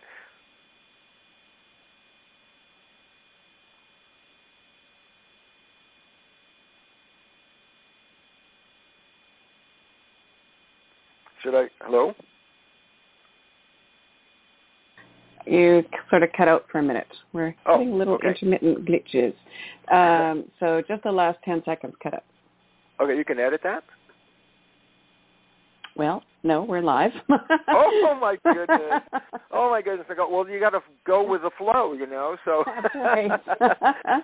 And so, it's just very basically, it's important for us to recognize that if we own that we have responsibility, then it means we own that we can do something about it. And as you brought up, changing the perceptions, and as you also brought up, it seems to be very hard because so many people have difficulty in changing it. You know, you read all the self-help books, you go to the videos and watch the lectures, you do all these things, and no matter how much learning you get about how it should be, it hardly changes.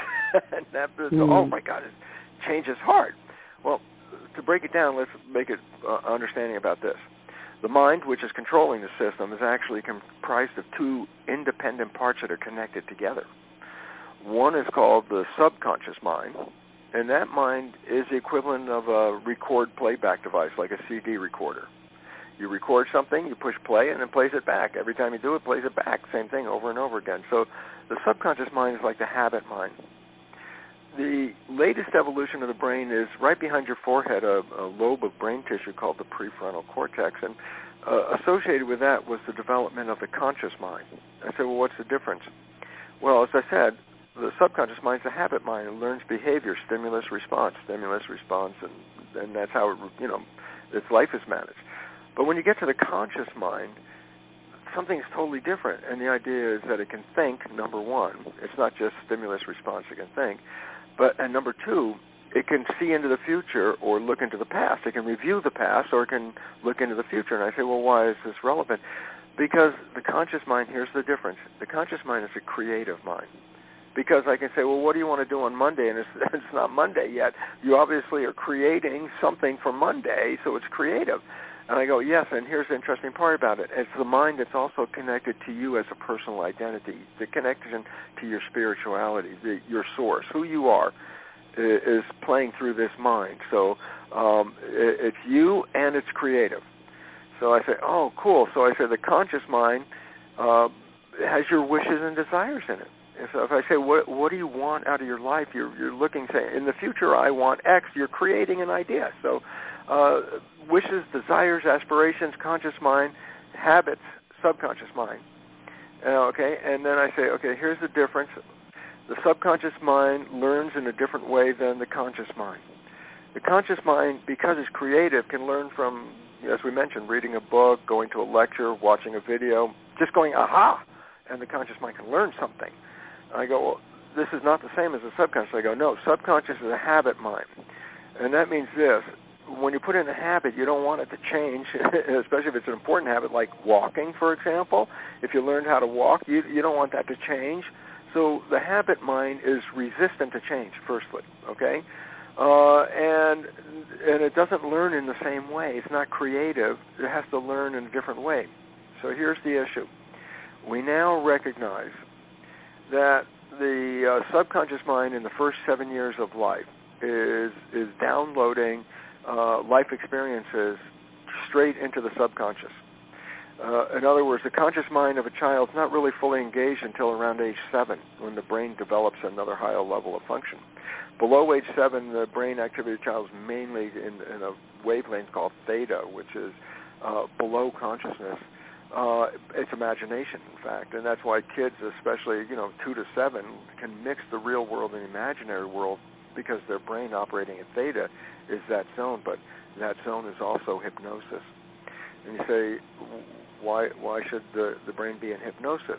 And the answer is simply this. There's so much you can program with genes. And culture, you can't program with genes. It changes all the time. So there's no genes for how to behave. And yet, when you're born into a family, the first thing you got to learn is how to be a functional member of the family and then a functional member of the community. And I say, well, how many rules is that? And all of a sudden you say, well, it's thousands of rules. And I go, okay, teach a 2-year-old. Here, sit down. I got to teach you a few thousand rules here about how to be a functional member of the family. It's like, well, that's not going to work. But it works for this reason. Nature designed the brain to be in a record mode for the 7 years. Recording what? The behavior of the mother, the father, the family, the community. Why?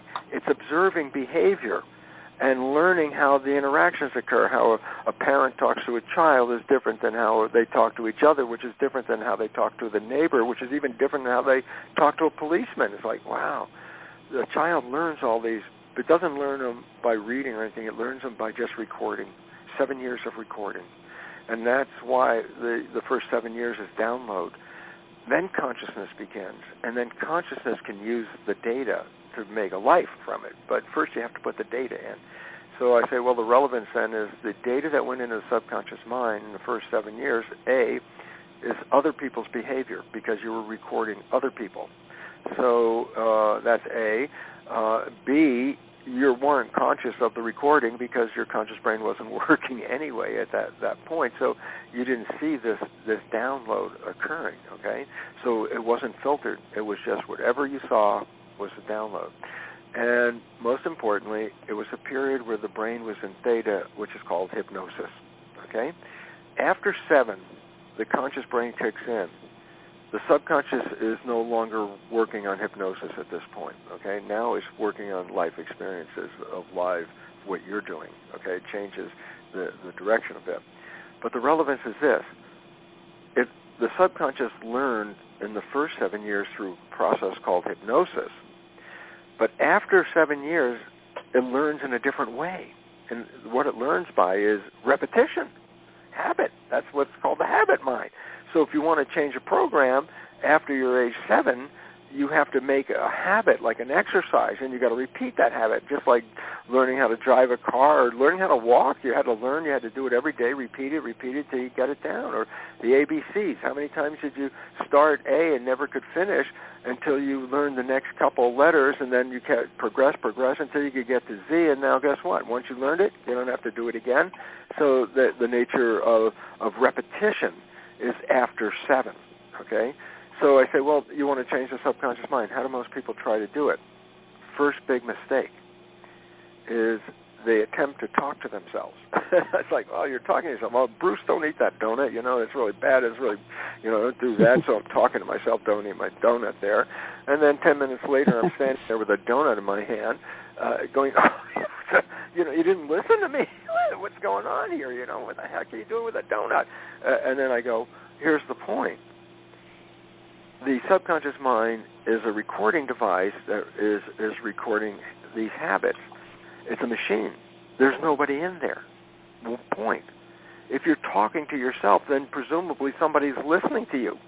You say, well, who's listening? You say, well, the subconscious is listening. I go, no. You see, subconscious is a machine. There's nobody in there.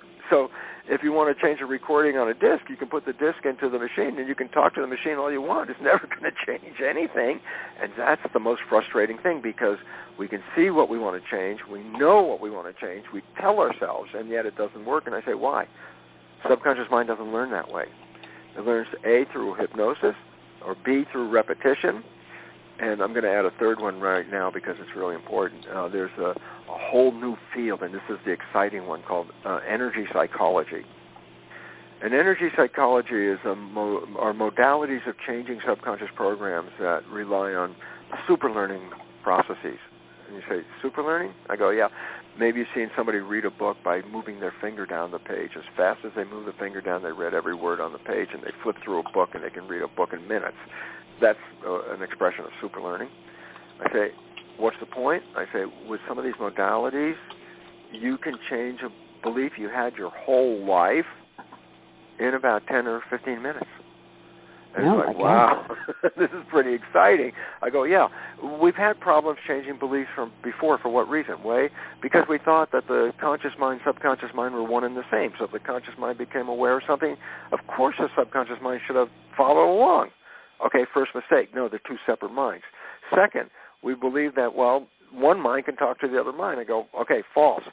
Because you, the talker, in the conscious mind, is trying to talk to the subconscious when it's just a machine. Nobody's in there. So that's why the failure of that, okay? And then what we have to recognize is, in the subconscious mind learns in different ways. As I said, hypnosis, repetition, and now energy psychology. So I say, you want to activate change? Well, there are 3 fundamental ways you can do it. Number 1, in the old days, it was called subliminal tapes. Maybe they're called subliminal CDs now. Basically, you put earphones on as you're going to bed, and you have a tape that gives a relaxation exercise followed by a belief statement you want to download about your life. And what's interesting is you go to sleep, and as you're going from awake to sleep, you pass through theta, the function of the brain of hypnosis. Your conscious mind doesn't hear what the tape is playing. The subconscious is hearing what the tape is playing. So as you have the earphones on at night, and as you're starting to go off to sleep, and the conscious mind checks out, the subconscious mind is now hearing a new program repeatedly put in, so it's making, a new program, bypassing consciousness. So that's one way. Number two, as I said, repetition. Well, if you want to do something different, then you have to just repeat the process. And at first it's a struggle. Why? Because you're trying to create something against an old habit. But the idea of repetition of a new habit creates the new habit. I can remember, I'm old enough to remember before there were seatbelts in the car, and nobody ever drove with seatbelts. Then all of a sudden there was a law, you have to put a seatbelt on. It's like every time I put the belt on, oh my God, I hate this stupid belt, and I would fuss over it all the time. And at some point of doing that for how long, I don't know how long it was, then all of a sudden it was so automatic that I get in the car, I don't even have a discussion about it in my head. I automatically put the seatbelt on before I can drive the car because it's now a habit. Okay, so habits start out begrudgingly, but when you repeat them, you're making a new recording, and that recording will override the old recording. So that's a second way of changing it. And then I say the energy psychology modalities, and they're very interesting because at least a couple of the ones that I know have profound effects on the brain that you can put a person, you wire their head with the EEG to read their brain activity, and they go through one of what they're called balances or whatever process to make a belief change. You can put the wires on the person's head, and a friend of mine does this, a neuroscientist, and he has people in the audience, and somebody wants to have a change of belief, he brings them up to the front, he puts on the wires, and he has projected above the person on the screen the live EEG of the brain. And what's very interesting about it is the person goes through a belief change process, and the audience can see the change occur in the EEG while it's happening. It's like, oh, my God, look, it happened. Even before the individual on the stage acknowledges it, the audience could see when the change occurred. So basically it sounds like New Age woo-woo, but we now can record these changes that occur. And they're very profound. And for me, I've always lived by this old saying, necessity is the mother of invention. And interestingly, we're at a stage of our evolution where necessity says we must change our beliefs fast. And that new invention is energy psychology. So I'm unclear exactly what. Is it like affirmations and things, or is it something new? No, it's a little deeper than that. It usually involves some processing to engage the superlearning process. I know one very well because for years, I engaged the process in my own life, and if it wasn't for that, I wouldn't have been able to write that book 10 years ago because I had so much trouble with the belief system that I was a conventional research scientist, and you're standing in the community is based on how others view you in the community. And my subconscious mind had a knowledge. I said, if you write this book, you're going to alienate all those people that validate you as a researcher. And so my subconscious mind kept sabotaging writing the book because I saw that this would be a problem. And so I did a belief check, and sure enough, that's what I found that the belief was protecting me from losing my scientific status. And I had to put in a new belief, and that's one of the first times I used this process called Psyche. And I rewrote a new belief about writing the book and getting it done, no problem, and all that. And within the shortest time, within 2 or 3 months after that, the book was done. So it was removing a block that was unconsciously trying to protect me by saying, if you do this, this is bad. and I had to get that block out. And so I tried it, and it was like a 10-minute process or something like that. It was totally amazing. But the idea about it was that, how does this one work? Well, I know because you get into a posture, and it's called the whole brain posture. And you cross your arms and your legs, and why it's important is because from before age 7, when all that learning that the child is downloading, how quickly they can download all kinds of stuff, like a 3-year-old in a family that has 3 different languages running in the family, a 3-year-old will pick out and learn all 3 languages as independent languages. And I say, yeah, but after a child is, let's say, 8 or 9, you try and teach one new language, and all of a sudden you're up against the wall. And you say, well, how did the 3-year-old do it, and the 8 or 9-year-old couldn't do it? And I say, before age 7, our brain's left and right hemispheres work in harmony with each other. After age 7, there's a wave cycle that sometimes during the day you're more in the left brain, and then sometimes during the day you're more in the right brain, and then it goes back to the left brain. It's like a wave going, sometimes left, sometimes right, left, right, left, right. And I say, well, this is profoundly important because each hemisphere of the brain is associated with different characteristics. So let's say my left brain is logical and my right brain is emotional. And I say, well, what's significant? I say, well, sometimes during the day I'm operating from my left brain. I'm more logical about everything I do. And sometimes during the day, emotional things affect me much more than logical things. And I say, well, what's the issue? I said, super learning, or that learning when the child before 7 was associated with both hemispheres working at the same time. As adults, we have trouble. And the reason is this, because the system is designed to go through the wave of left, and right. And if you want to put in a new learning program, it turns out if you can synchronize the brain so that both hemispheres are firing at the same time, that logic and emotion are now integrated into the program, you can rapidly download a new program. So many of the exercises involve, or the modalities involve similar kinds of exercise or something to do to engage this process. And this is very exciting because, as I said, it's a necessity for us in this stage of our evolution. We're facing some very serious civilization problems right now, and we have to empower ourselves.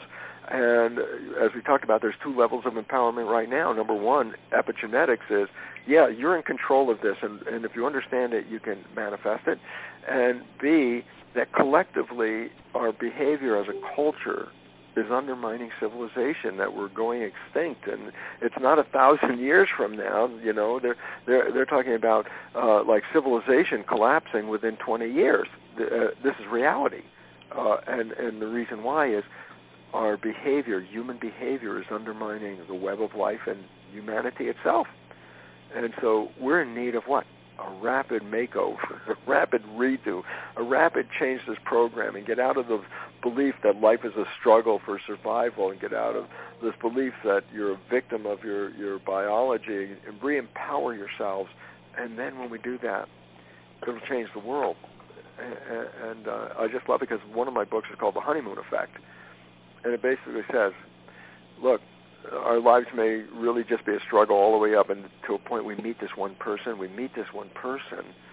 and we fall in love. And then, like, the next day, it's like heaven on earth.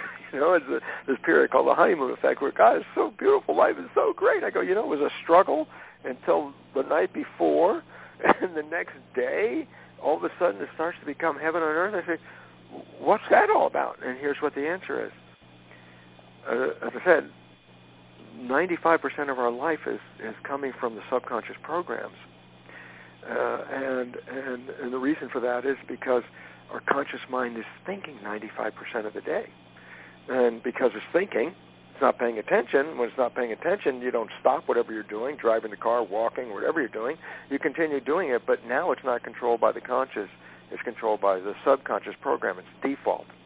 I go, so it turns out 95% of the day we're thinking, so 95% of the day we're playing subconscious programs. Yes, they came from other people, so they're not our beliefs and wishes and desires, and we're manifesting 95% of the day a life that we've been programmed to live, what we can do and what we can't do, etc. And then I say, so what happened when you fell in love? And this is the fun part about the movie The Matrix, which is, as I mentioned, it's cataloged as science fiction, but for me it's a documentary. Yes, we've been programmed for 7 years of our life, and they talk about taking a red pill and getting out of the program. I say, you know what? We now know that falling in love is the red pill. We get out of the subconscious programming for a reason, and the reason is simple. When you have someone you find after you're looking your whole life, you have this one person in front of your face, the one you love, you don't let your mind wander. You keep your mind present, mindful. I go, why is that relevant? Well, our life up until that moment was being run only 5% by mindful and 95% by subconscious. And then after you fall in love, that moment you fall in love, it switches around, and now your life is run 90% or more from the conscious mind and less than 10% from the subconscious. And I feel, well, what's the relevance of that? And I go, up till the moment you fell in love, your life was the readout, printout of a program that you got. The moment you fell in love was taking the red pill. Why? You stopped playing the program because you didn't default to the subconscious because you were mindful.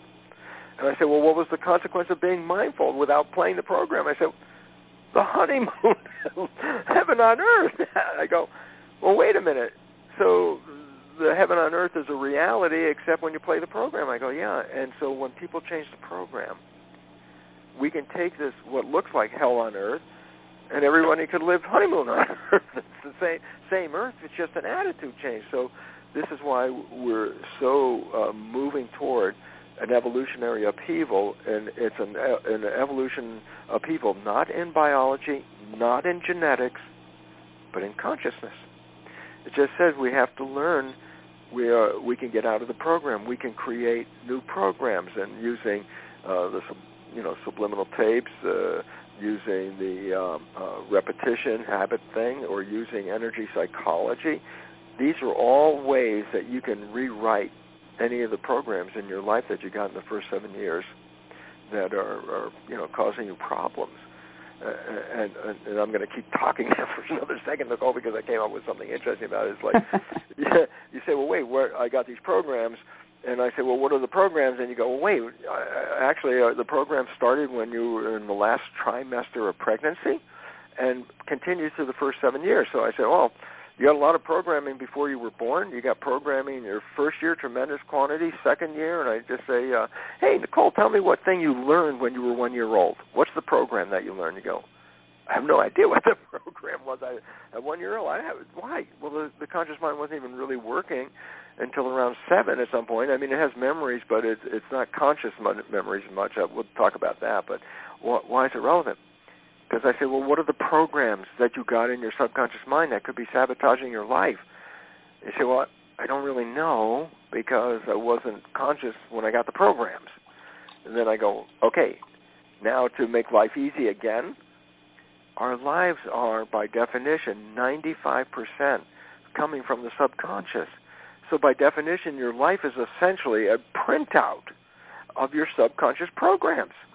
I said, well, what does that mean? I say, well, look, anything you like that comes easily into your life comes there because you have a program that allows them to be there.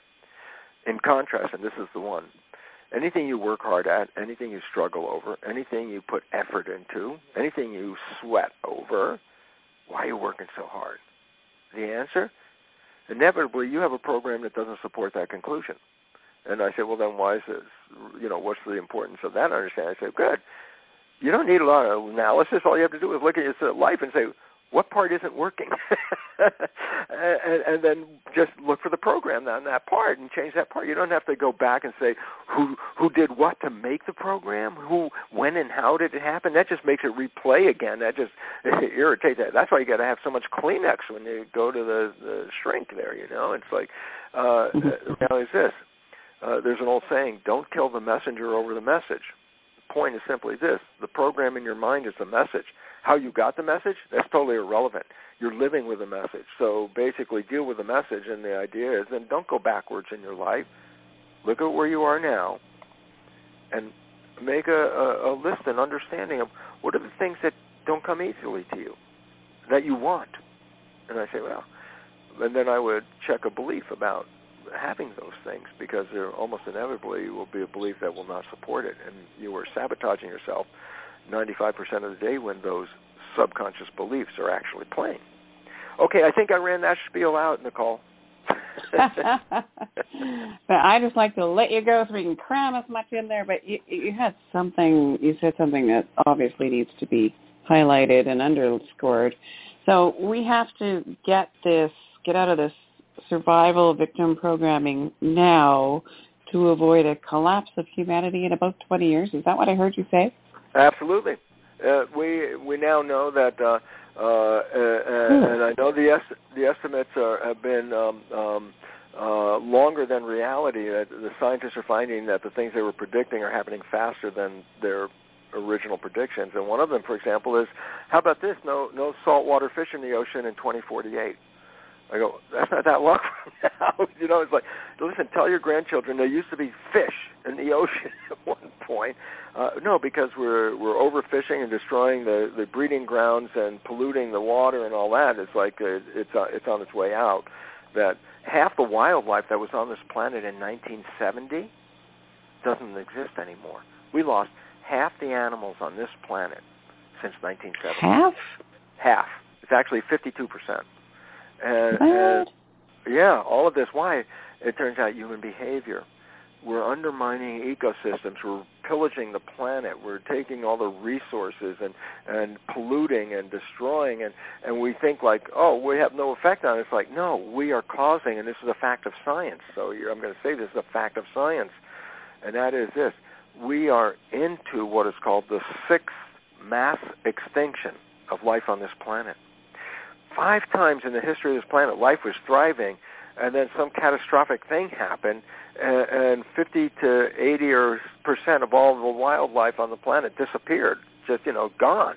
And they attribute things like maybe asteroids or comets hitting the Earth and upsetting the environment, or massive geological activity, volcanoes, earthquakes, and stuff like that. And they say when they're looking at the loss of species today, it is greater and faster than the loss of species in the previous mass extinction. And we're at a level now where it's now mass extinction approaching, because the organisms are getting lost. As I said, 52% of the animals are gone. And so all of a sudden it really says is that we are in a process called the sixth mass extinction of life. And yet science, as I said, knows what the cause is. It's human behavior. And then all of a sudden it says, well, if you want to stop the sixth mass extinction, then we must stop human behavior the way it's working, because it's destructive of not just the humans, but of the planet in which we live. And we're destroying ourselves and the planet. So we see all these crises, and to me this is very important. You look at the crises. There's economic crisis, we have a healthcare crisis, we have government crises here, climate change crisis here, and you start to make a list of them, and you go, wow. And I go, you see what the illusion is that these are all separate things, and the fact is, no, they're all connected to one thing, and that is us, and that's connected to the sixth mass extinction. So what are we seeing? We're seeing things like, let's say, a monetary crisis or a fuel crisis or, food crisis, which is happening now. And I say, well, what happens when you get these crises? And the answer is this. You cannot continue the way you have been doing things, because it won't work that way anymore. You hit a wall. You must change. The word change. That means we change the way we live in order to survive. That, by definition, means we're changing civilizations, because the way we have been living and the cultural beliefs of this civilization are responsible for this collapse. And so when you look at the world and you see all those bad headlines and everybody going, oh, my God, it's so scary. And I go, no, you don't get it. This is good news. It's good news for the reason is this. The system has to break down to build a new system. We can't fix this old one, because that's the one that caused the problems. The more you try and fix it, the more you keep the problems going. So while people are looking in fear, I really want to say, wait a minute. You're focusing your efforts and energy on the wrong side. You should be focusing your efforts and energy on the side of, where's the change? Where do we go from here? How is this going to be? And I'm going to tell you what. All the people that I started to know, being myself one of them, stepping outside of the box and living in a different way, have found that there's a much kinder and gentler planet outside of the conventional world if you get out of the programming.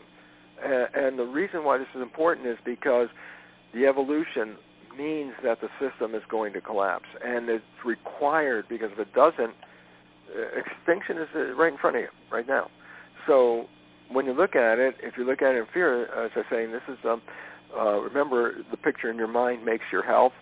Part of the illnesses of this planet is to be in fear of these changes, because the picture of fear means threat, and the threat changes the chemistry of your body in a protection, and that will actually shut down your growth and your immune system. And in fact, that's one of the biggest causes of problems on today's world, the fear. So if you look at the crises as fear, you're not helping yourself or the planet. If you think about it, I look at the crises as good. There are other ways to solve this thing.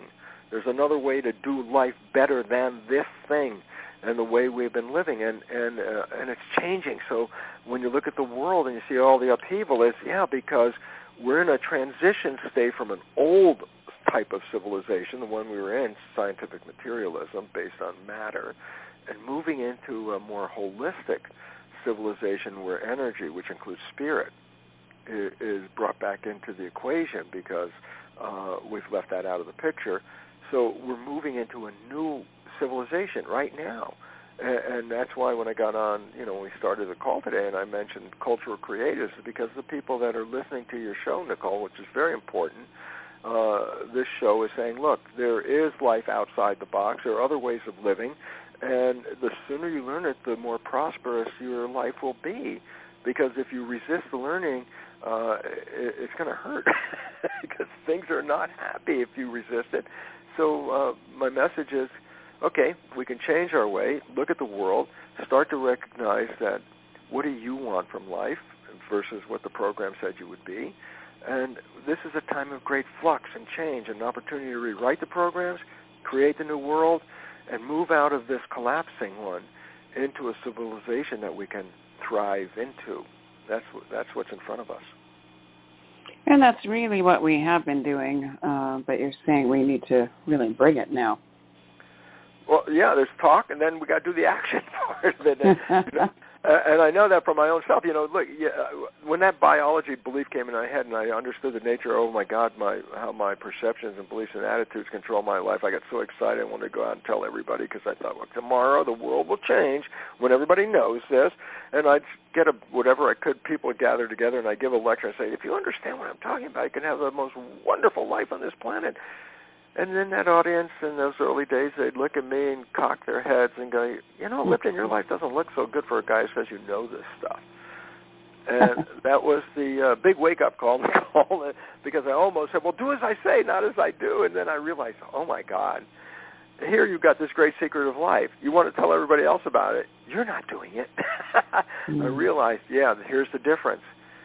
You can create all that knowledge in your conscious mind, but if you don't apply it in your behavior and you don't apply it in your life, then it's like information up on the top for a trivia game someday, but you haven't done anything. And that's what I had to do, is like, wait, now that I know how it works, I now have to manifest a life using these principles. And God, I have to tell you, look, my last book was called The Honeymoon Effect. Why? Well, when you start to see Earth as heaven where you came to create, it changes everything about the way we live on this planet.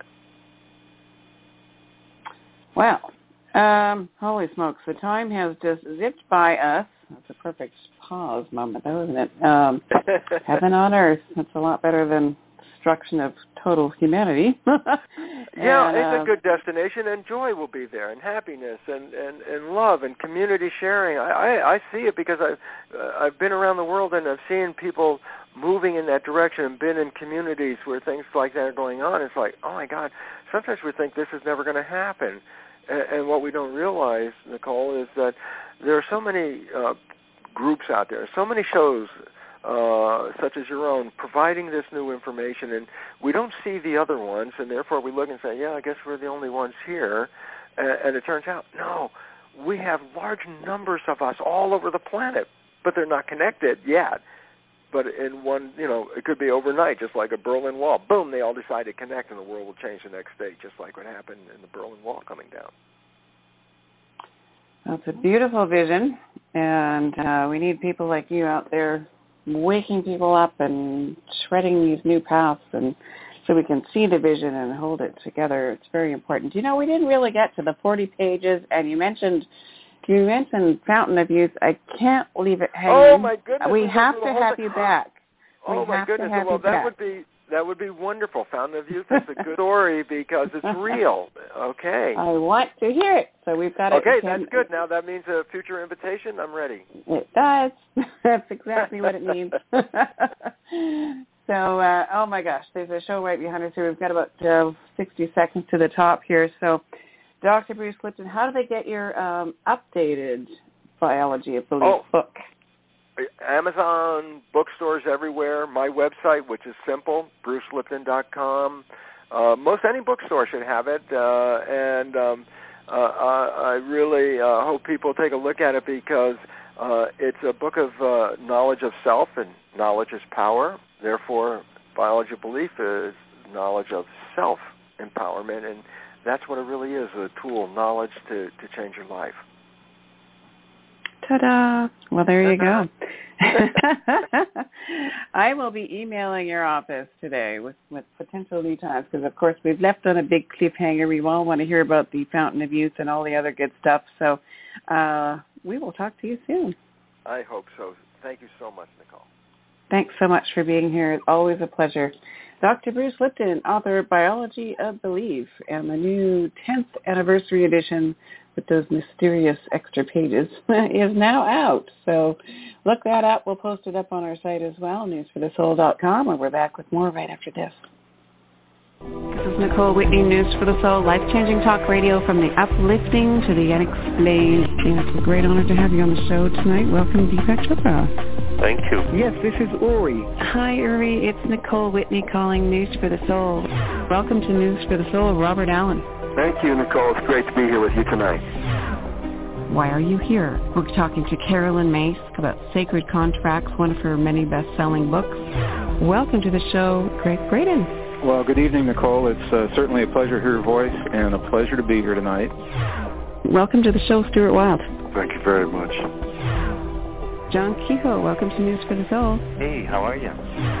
Next up, Dr. David Morehouse. I'm so glad that you called me because you are doing such an important task, important work, because you are spreading a very positive message. I was really moved by last week's show because we made a commitment to a worldwide event to try to change consciousness. I'm feeling enormous energy around this show, just enormous. I really have to hand it to you, Nicole. You've created sort of a niche of amazing connections.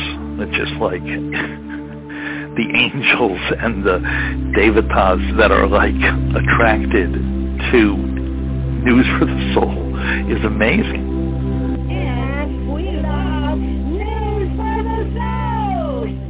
Hello, everybody. This is Daniel Brinkley. Welcome to the Hearts and Minds of Informants. This is News for the Soul. I mean, that was weird. I don't think about Art Bell every day. Well, wait. I passed at 10:30 in the morning, so you don't ever know. It was in the afternoon. When he popped in here, it was mid-afternoon time. Well, then he wasn't alive then. Right. So, here's Art. He punched in on the chat room on the day he died. I said, well, that doesn't really mean that he was really alive. I was thinking that of all the people out there who would find a way to... Oh, he'll do it. He'll come back. He'll do it. He'll find a way. He said, let's go get the mail. And he had bought him a Grand Am Trans Am, 400 horsepower, 4-speed, when it was brand new. And we went and got the mail at 142 miles an hour. And that was that joy. Art was about art. Art's ability to openly, consciously explore realities based on the credibility of the research he had done on the person that's on the air. This is how he was. There was no casualness about it. He was ready. And he was worried. He was worried about this drought he had seen and that people were going through. And he went on the radio and he decided that he was going to try to use the power of prayer because it had been something we had talked about, and what were those possibilities? Because we would talk about it. He'd hear a show that he thought was important, and there was me. There was to me and two other people that he would talk to about it. And so he decided he was going to get all of the coast-to-coast people. There's probably 15 million people that would listen to the show, so 13 million people that would listen to the show. And so Art set up prayer. He set up a prayer for rain, and it started raining the next day. I remember. And it rained like for 5 or 6 days, okay? That was my favorite one because all of a sudden I was calling him Art God, but he had nowhere to go, Nicole. I remember that consciousness experiment with the Joe, and it was interesting how he explored that afterwards because he became afraid that it wasn't supposed to. It scared the crap out of him. I know. It scared the crap out of him. I had to listen to it for like a week, and he has to come off his high horse. I was in such pain in that brain surgery thing in 97. Nicole, that was like, oh my God, when I blew my brain out in subdural hematomas and I was crushing. Art got people to pray for me, and I never knew this until later. But at about 2 o'clock one morning, or like 3 o'clock one morning, when I couldn't take it anymore, the room cleared. This is in the hospital bed. The room cleared. There was no noise or any of that. And knowing that I thought I was going to die from the brain surgery, because you'd have to do open heart surgery and brain surgery at the same time, and there was no way I could make it through it. So Art got people to pray, and I know the moments because I could organize my life. I could get away from the pain, and I could organize my life, and that went on for like 3 or 4 hours before it all came back. The pain came back, and it was at the exact same time that Art had gone on the air.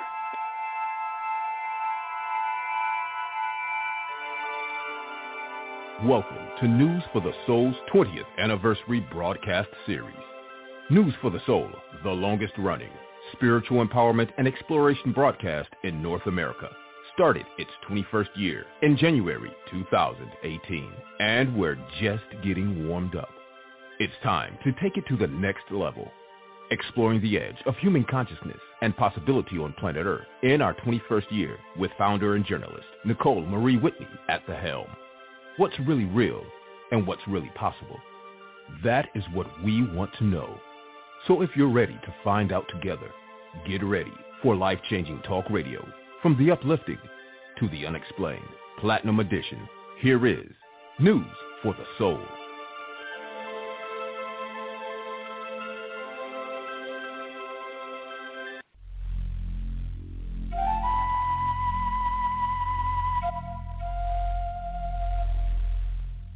Hear all of our previously aired broadcasts of News for the Soul online at newsforthesoul.com. Now let's get back to the show.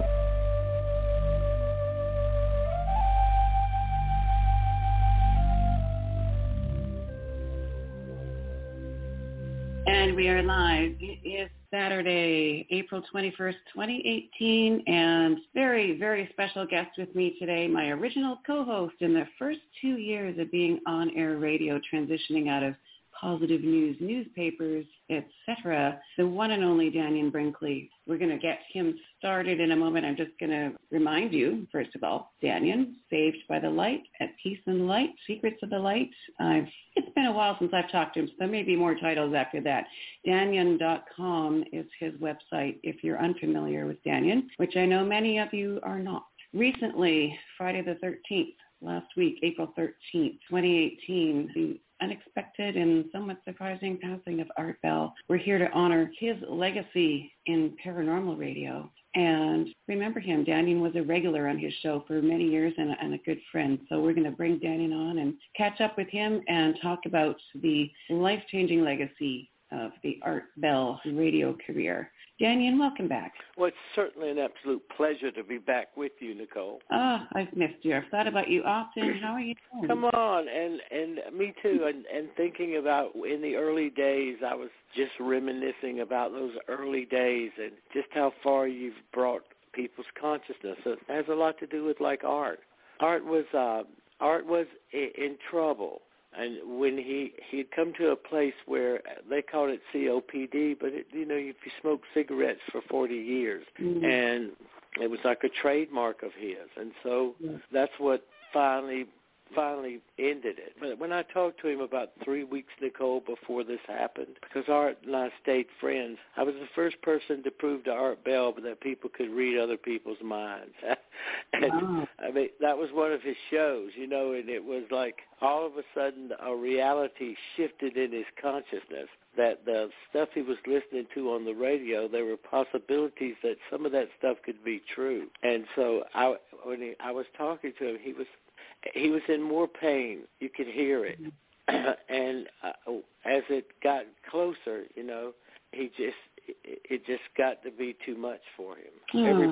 Every breath was a pain. So wherever Art is today, wherever he is in that vast cosmic range of knowledge and love and divinity that exists to permeates our existence, Art knows the answers to everything that was unexplained. Of all those people he listened to and all those things that's gone on through his life and what Coast to Coast became, then Art has the privilege of knowing the answers to every one of those questions that we all sought by listening to his radio show, and he is not in pain.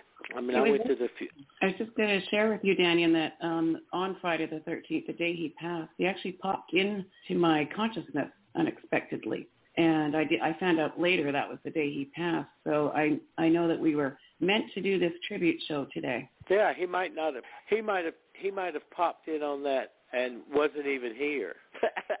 See, this is the fun part about Art. Think about it, Nicole.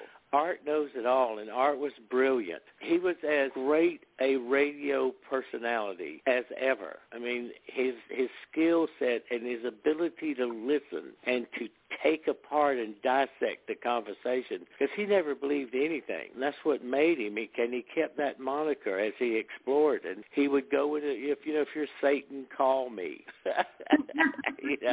I can remember that show. The devil, then he would have fundamentalists on. He'd have a bunch of fundamentalists on, Nicole, and then he would get a bunch of swamis, and he would just start and stir it up. If you're a time traveler from the future, if you're interdimensional, I remember. Yeah, or if you're just crazy, okay? I mean, it was so good, and he had these little perks about him. Most people, he was a pool shark. I mean, he could shoot serious pool. I mean, serious, okay? And he was a practical joker. And people never saw that personality, that place where it was just Art Bell. And as a human being, he was wonderful. And why me? Art and I became really fast friends because I gave him a way to look at stuff people were talking about, Nicole. Just like in our early days, I would listen, but I've been dead. And I understand from a different point of view. When I look at stuff, I look at it completely different. And Art would watch me do that. And he would explore stuff with what I thought about it. Not that it was right or wrong. It's just what my opinion of it was as I would look at it. And he was so funny, and as the years would pass, we would talk about issues and global and prophecy and, the things that were unfolding. Because when Mona passed, and Mona was a soul, she was that place that had changed him into who and what Coast to Coast became. Behind every great man, there's a great woman. And she was the perfect blend for him. And he was watching the changes because he had a really good mind, and he did his homework. He called his own guests. Think of parallel of someone that I'm on the phone with right now that is the same. Think of Nicole.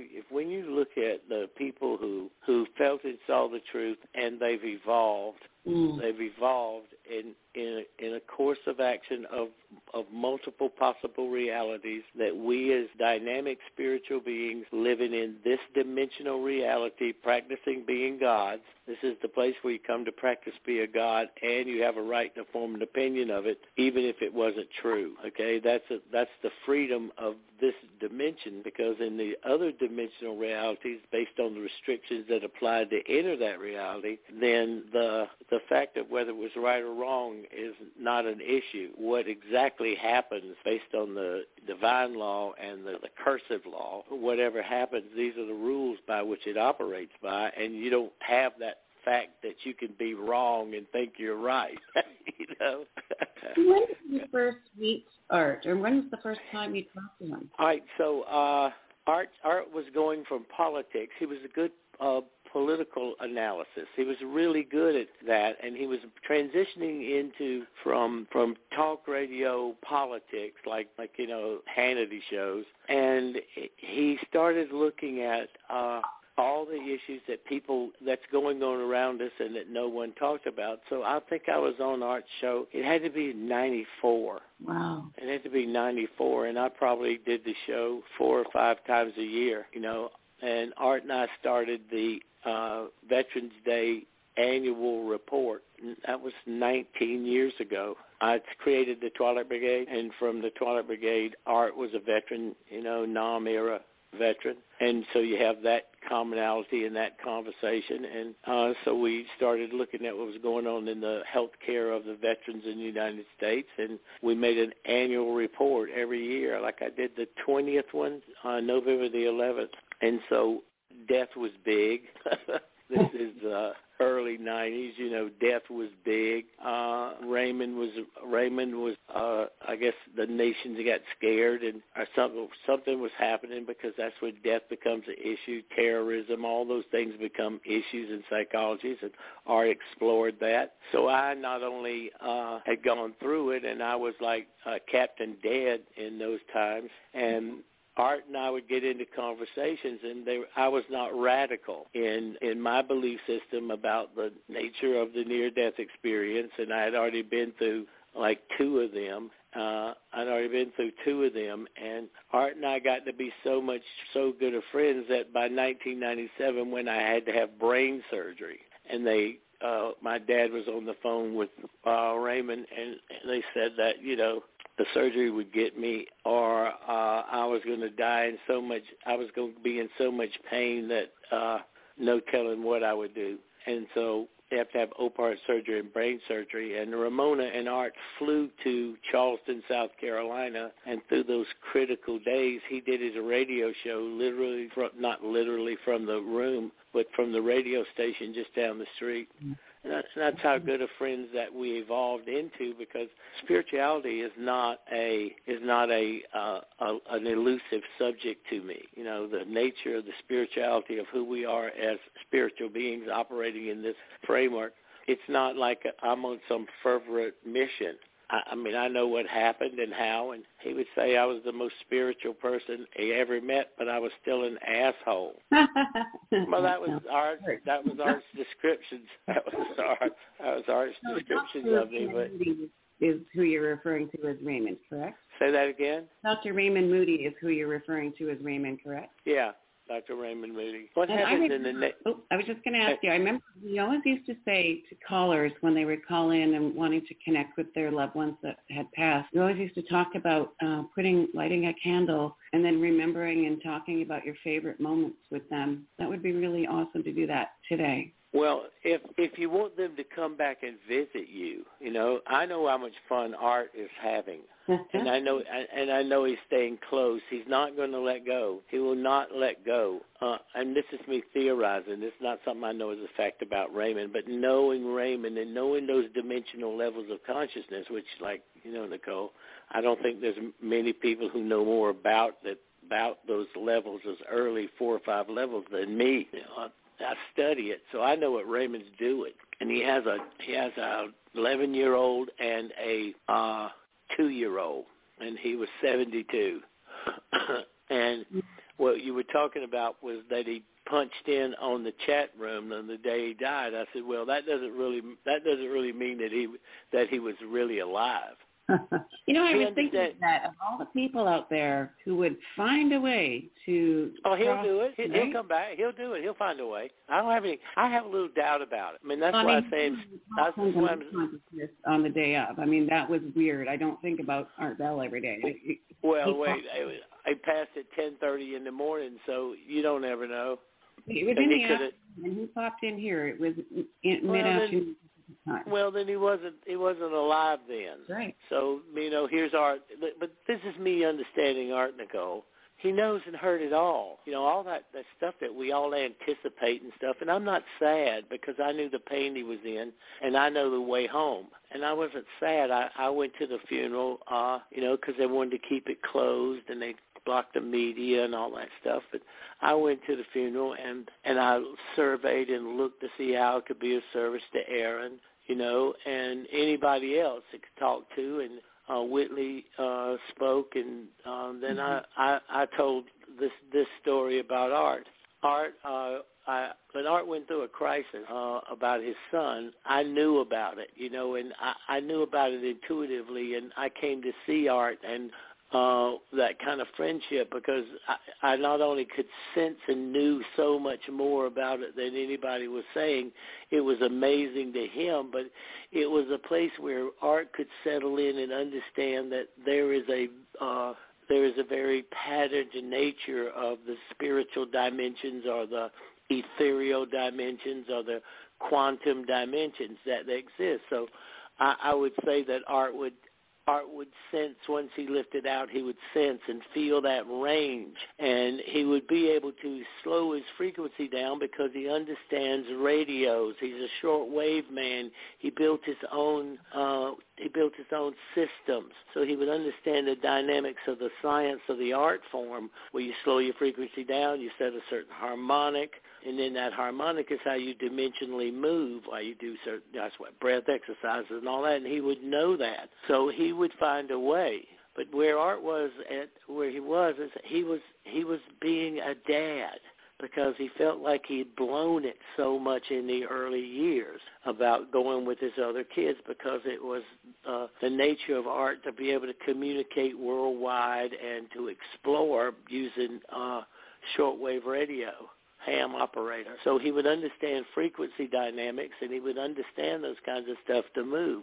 But in the early moments, and even if you are leaving a beautiful wife and someone that's been great for him and him great for her, and a couple of little kids and the comfort of where he was in his life, he would be focused on that more than he would be focused on trying to communicate with any of us. But I have no doubt that Art Bell will be heard from again.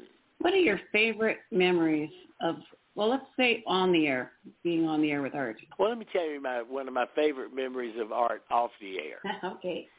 Okay, so I come up, he calls me and he says he wants to come up. I said, okay. So I came up and we were talking and, you know, the things that had come on, because if you knew Art Bell, you had to watch Somewhere in Time so he could look at Jane Seymour, and he loved the plot of Somewhere in Time. And if you knew Art Bell, you always had to go to that Montauk place in Michigan, okay, where it was filmed, and that was it. I mean, but I came up, and he had gotten him. I mean, we come up in the same time, the muscle cars, you know, the stuff that old guys can talk about. And he said, let's go get the mail. And he had bought him a Grand Am Trans Am, 400 horsepower, okay, 4-speed, when it was brand new. And we went and got the mail at 142 miles an hour. Okay, and that was that joy. You know, this is the relationship, is two guys growing up in the 50s and the 60s, you know, growing up in that time frame, and that was a joy. The best one on the radio, because people used to laugh because art was about art. Art's ability to openly, consciously explore realities based on the credibility of the research he had done on the person that's on the air. This is how he was. There was no casualness about it. He was ready. And he was worried. He was worried about this drought he had seen and that people were going through. And he went on the radio and he decided that he was going to try to use the power of prayer, because it had been something we had talked about, and it's something we had talked about, and what were those possibilities? Because we would talk about it. He'd hear a show that he thought was important, and there was me and two other people that he would talk to about it. And so he decided he was going to get all of the coast-to-coast people. There's probably 15 million people that would listen to the show, so 13 million people that would listen to the show. And so Art set up prayer. He set up a prayer for rain, and it started raining the next day. I remember. And it rained like for 5 or 6 days, okay? That was my favorite one, because all of a sudden I was calling him Art God, but he had nowhere to go, Nicole, about the reality of the power of the nature of the combination of divine people coming together for a good reason, or people coming together for a bad. That energy was there, and that energy operates there, and he had a way to see it in his own life. Well, that's a guy just maturing in the divine way and watching what he's hearing being true when he applied it. He never did it again, except when I was in such pain in that brain surgery thing in 97. Nicole, that was like, oh, my God. When I blew my brain out in subdural hematomas and I was crushing, Art got people to pray for me, and I never knew this until later. But at about 2 o'clock one morning, or like 3 o'clock one morning, when I couldn't take it anymore, the room cleared. This is in the hospital bed. The room cleared. There was no noise or any of that. And knowing that I thought I was going to die from it, the brain surgery, because you'd have to do open heart surgery and brain surgery at the same time, and there was no way I could make it through it. So Art got people to pray, and I know the moments because I could organize my life. I could get away from the pain, and I could organize my life, and that went on for like 3 or 4 hours before it all came back, the pain came back. And it was at the exact same time that Art had gone on the air, and when he talked to my dad, and I wasn't going to make it.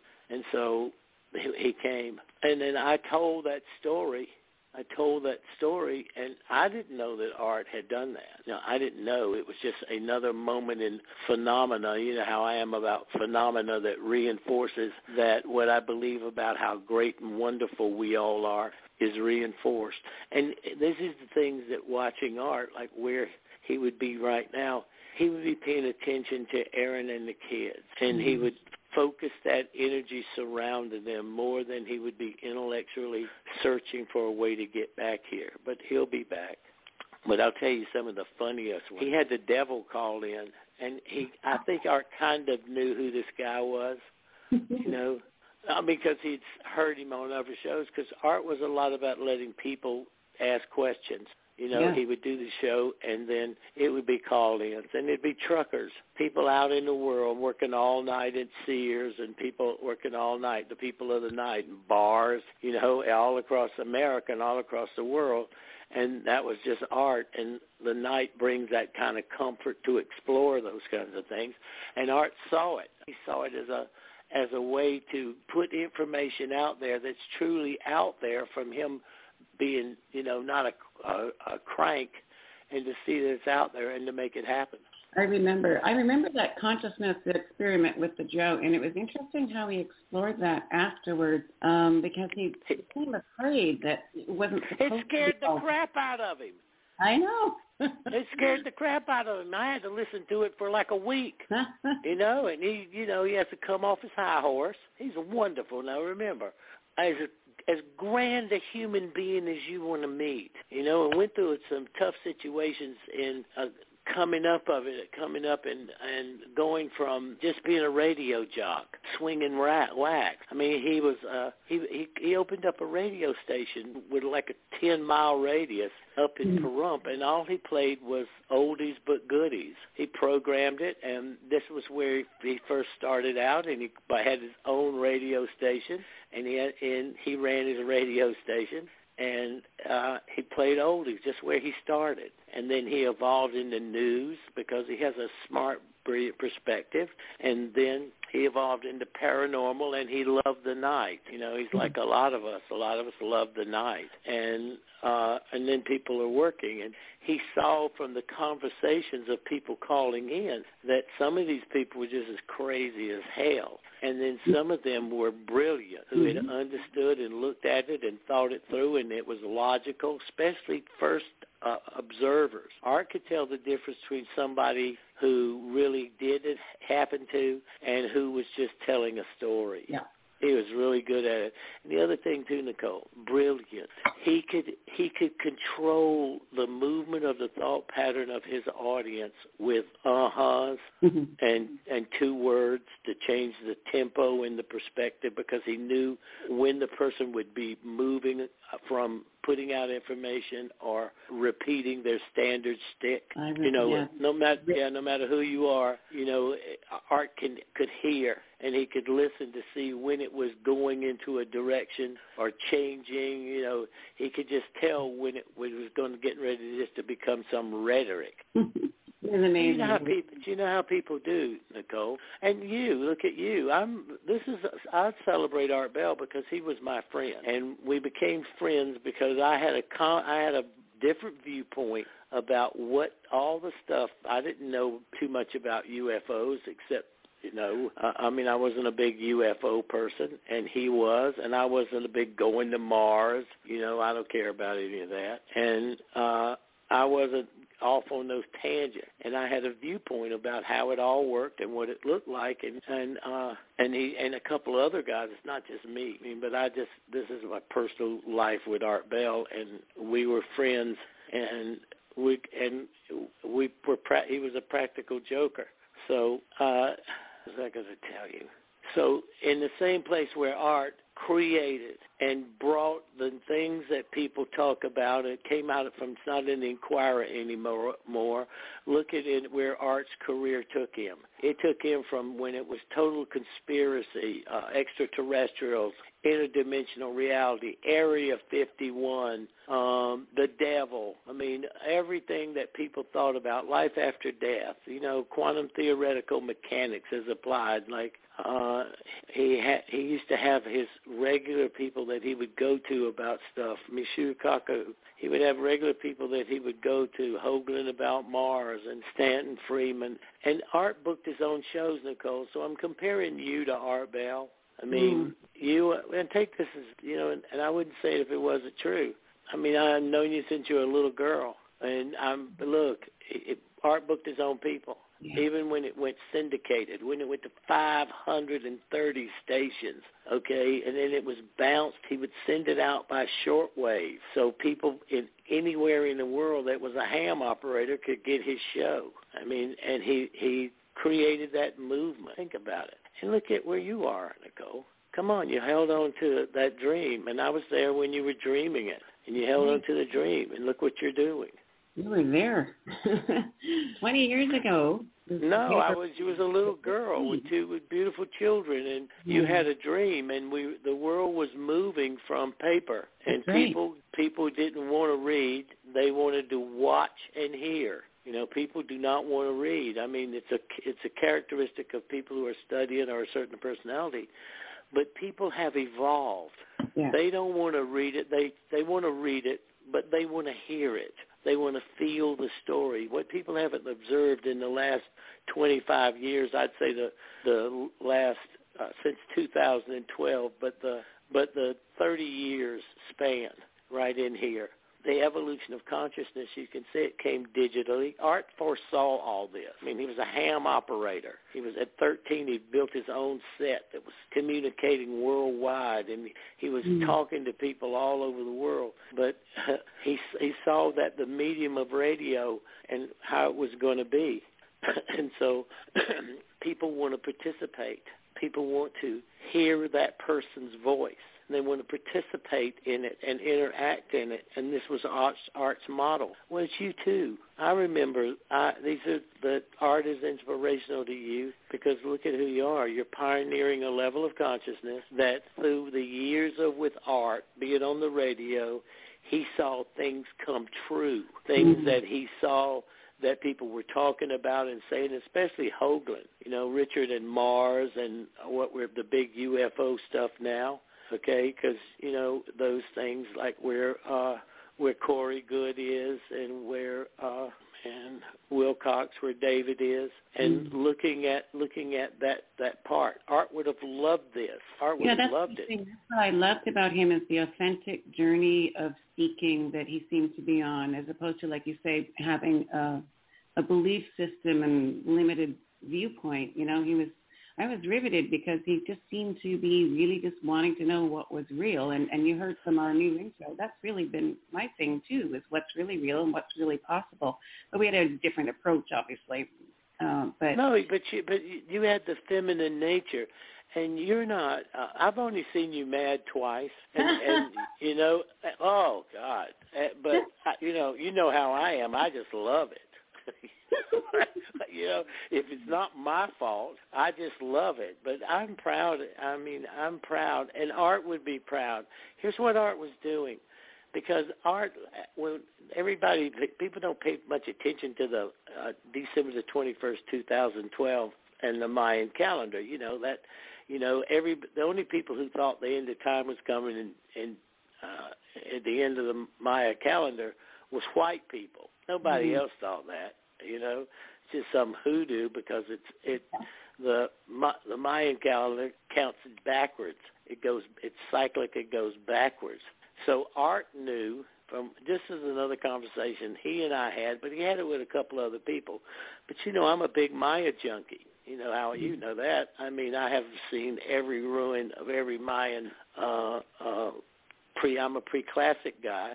But these guys had it going on, okay? So since December 21st, 2012, as we moved into what's now called the universal period, that there would be no secrets, okay? Art knew this, so he created this little radio show, and he groomed this little girl, Heather, this little young girl, and she was carrying the weight of Art's show on her shoulder. And Art he produced his little show. He ran it out of his radio station, and here's what Art was trying to get her to do in the last 3 months. In all that pain of breathing, right? He's got to put oxygen on. He's got, you can't smoke cigarettes for 40 years and not have a few problems. And he wanted her to go. He wanted her to go on Area 54 and broadcast live. And he would set up the remote at the station because Groom Lake is just down the street. And she said, Art, I could get put in jail. He said, I'll come bail you out. Now, this is Art. He sees the power of women in the calendar, and if you pay attention to it, usually when a new period begins, and this is from their sacred book, the Pumabal, and it says that the first 52 years, that's how tight they had it, or close to that, would be about the matriarchal power, the rise of the feminine. And when you hear all that, and I've been studying them since the 60s, when you hear all that and then you see the rise of the feminine and the Me Too movement and the Harvey Weinstein and Hillary getting to be a legitimate runner for president, and the power of women in politics and the power of women in industry, and now the protective value that comes with harassment of what so many women go through in life, that there are predators and people who abuse that kind of power and control, okay, that shows itself too. But we're in that period of women, and he didn't want another guy. And the other thing that Art told me, he said, Daniel, new kids discover old stuff. And it becomes amazing to them what I heard about and what we've talked about and and he had his circle of friends and what we talked about. I see it unfolding. So here's Art. Art lived on the radio every night to see a transition from maybe it was a possibility or you were crazy to believe that there was extraterrestrials. So here's another fun night with Art. Am I boring? Is this boring? Art was never boring. You have never been boring a day in your life. You mentioned earlier about getting mad, and I was remembering that one time when he was setting up something with Kreskin. Do you remember that whole fiasco?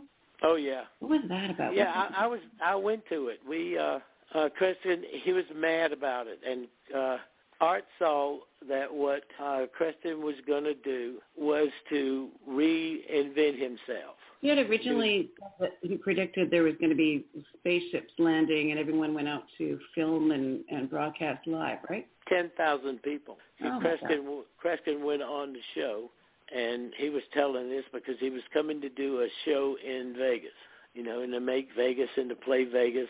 That's, I mean, that was it. And maybe to get a show here, to do a show. And so what he was doing was he was using, not hysteria, but he was using based on his program, the Mentalist, that he was going to draw in extraterrestrial beings. But what he knows is in group consciousness, the worst observer is a first-hand observer. When you review witnesses, the person who was there, as they have the four people have three completely different views of the same event, the eyewitness, okay? And so he knew that he could create people seeing things like planets moving or UFOs or spaceships, and people are going to see it, People are going to buy into it, or if they had a couple of beers in them when they came. So Kat and I drove back, and we went to it, and we were supportive of it because I have seen him do, I know it's Mentalist, but I know that it's become to a point in Kreskin, it had come to a point where he and the art or the trick or he and the art had become really synonymous. I mean, he was capable of doing things at the time, not out of repetition and routine, but that he had discovered a methodology that made him more accurate. So he was going to create this as a reason for people who saw something and people who didn't. But he could reinvent himself from picking out numbers and names in phone books and pages in phone books. He could reinvent himself knowing that the extraterrestrial movement was going to, there's too much noise out there about it for it not to be the next movement.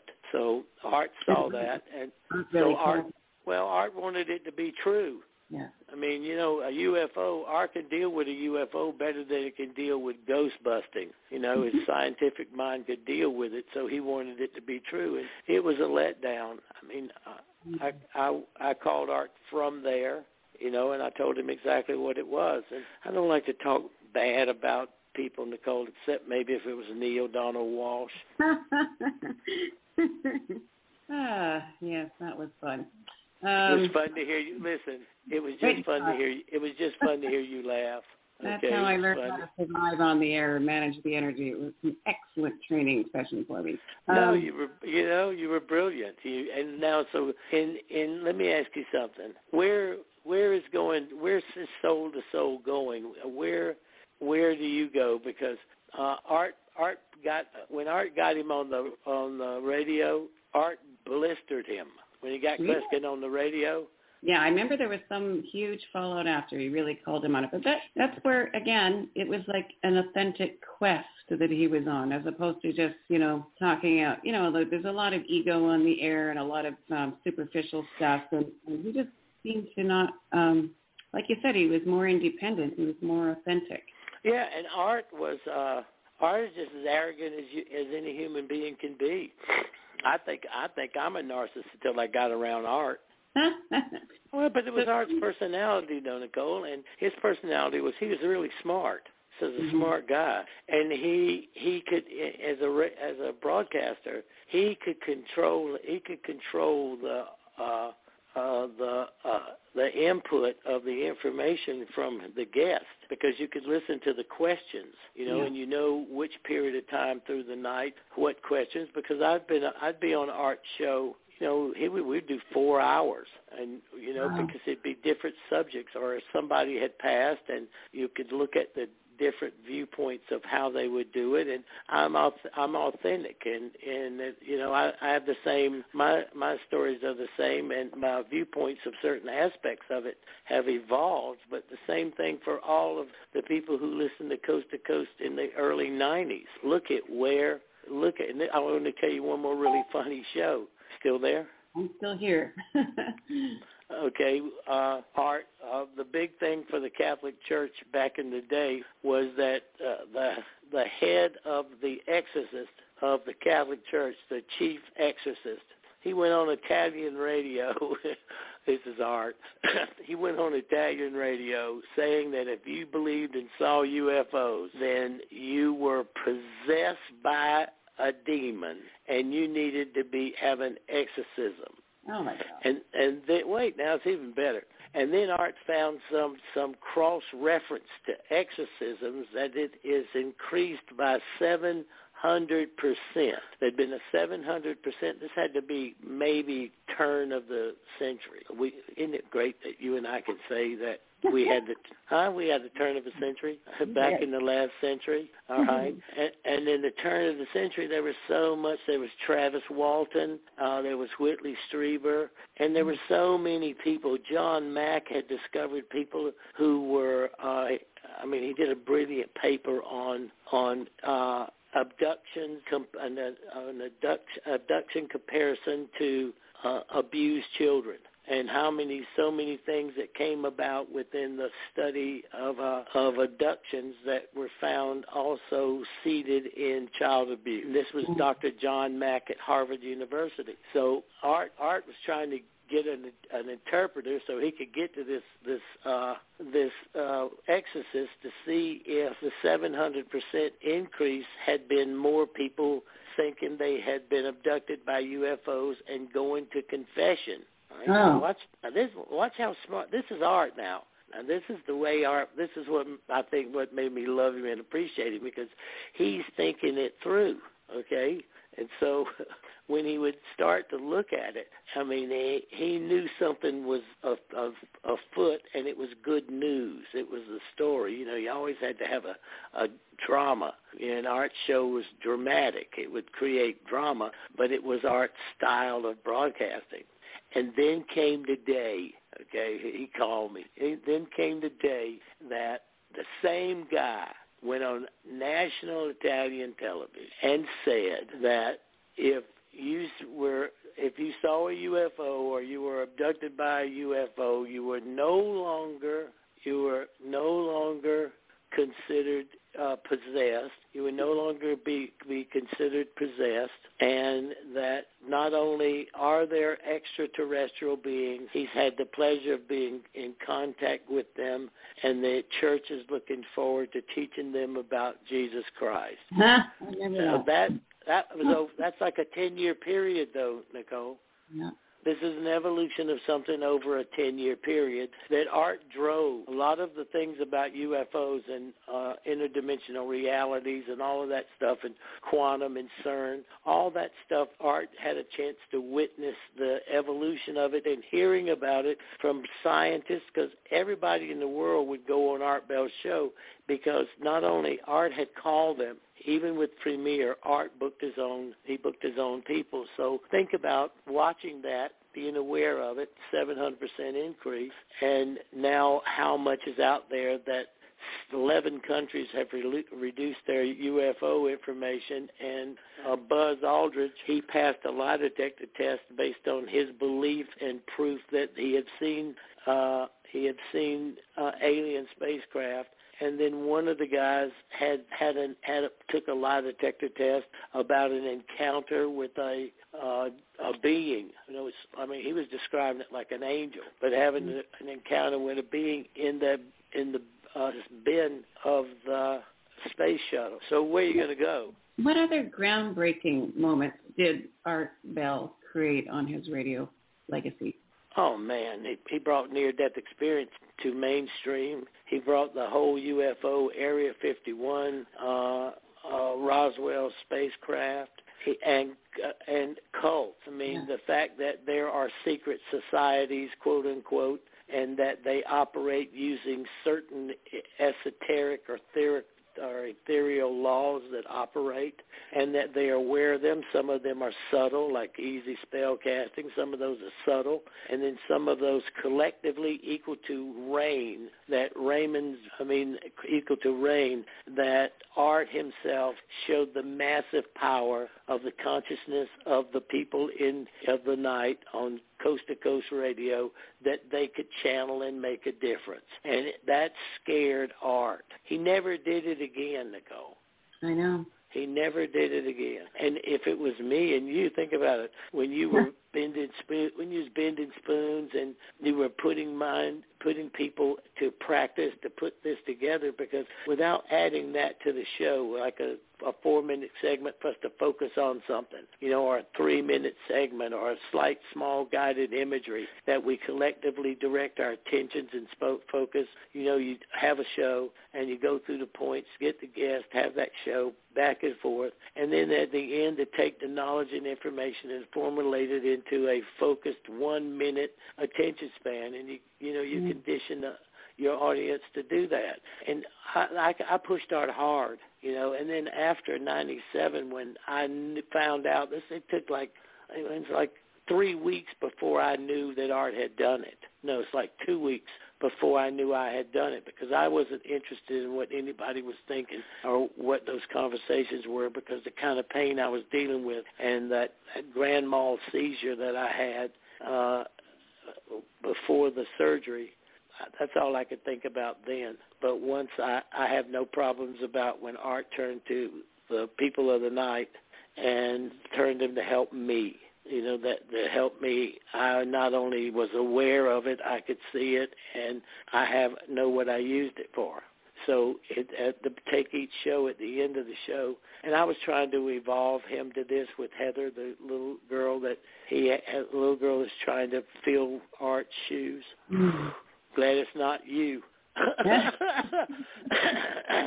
That's one question I have, is that there's got to be somewhere where someone's archived all of this amazing radio. Is there somewhere that you know of where people can access the archives of Art Bell? Yeah, they're doing it now. I mean, I think it comes off of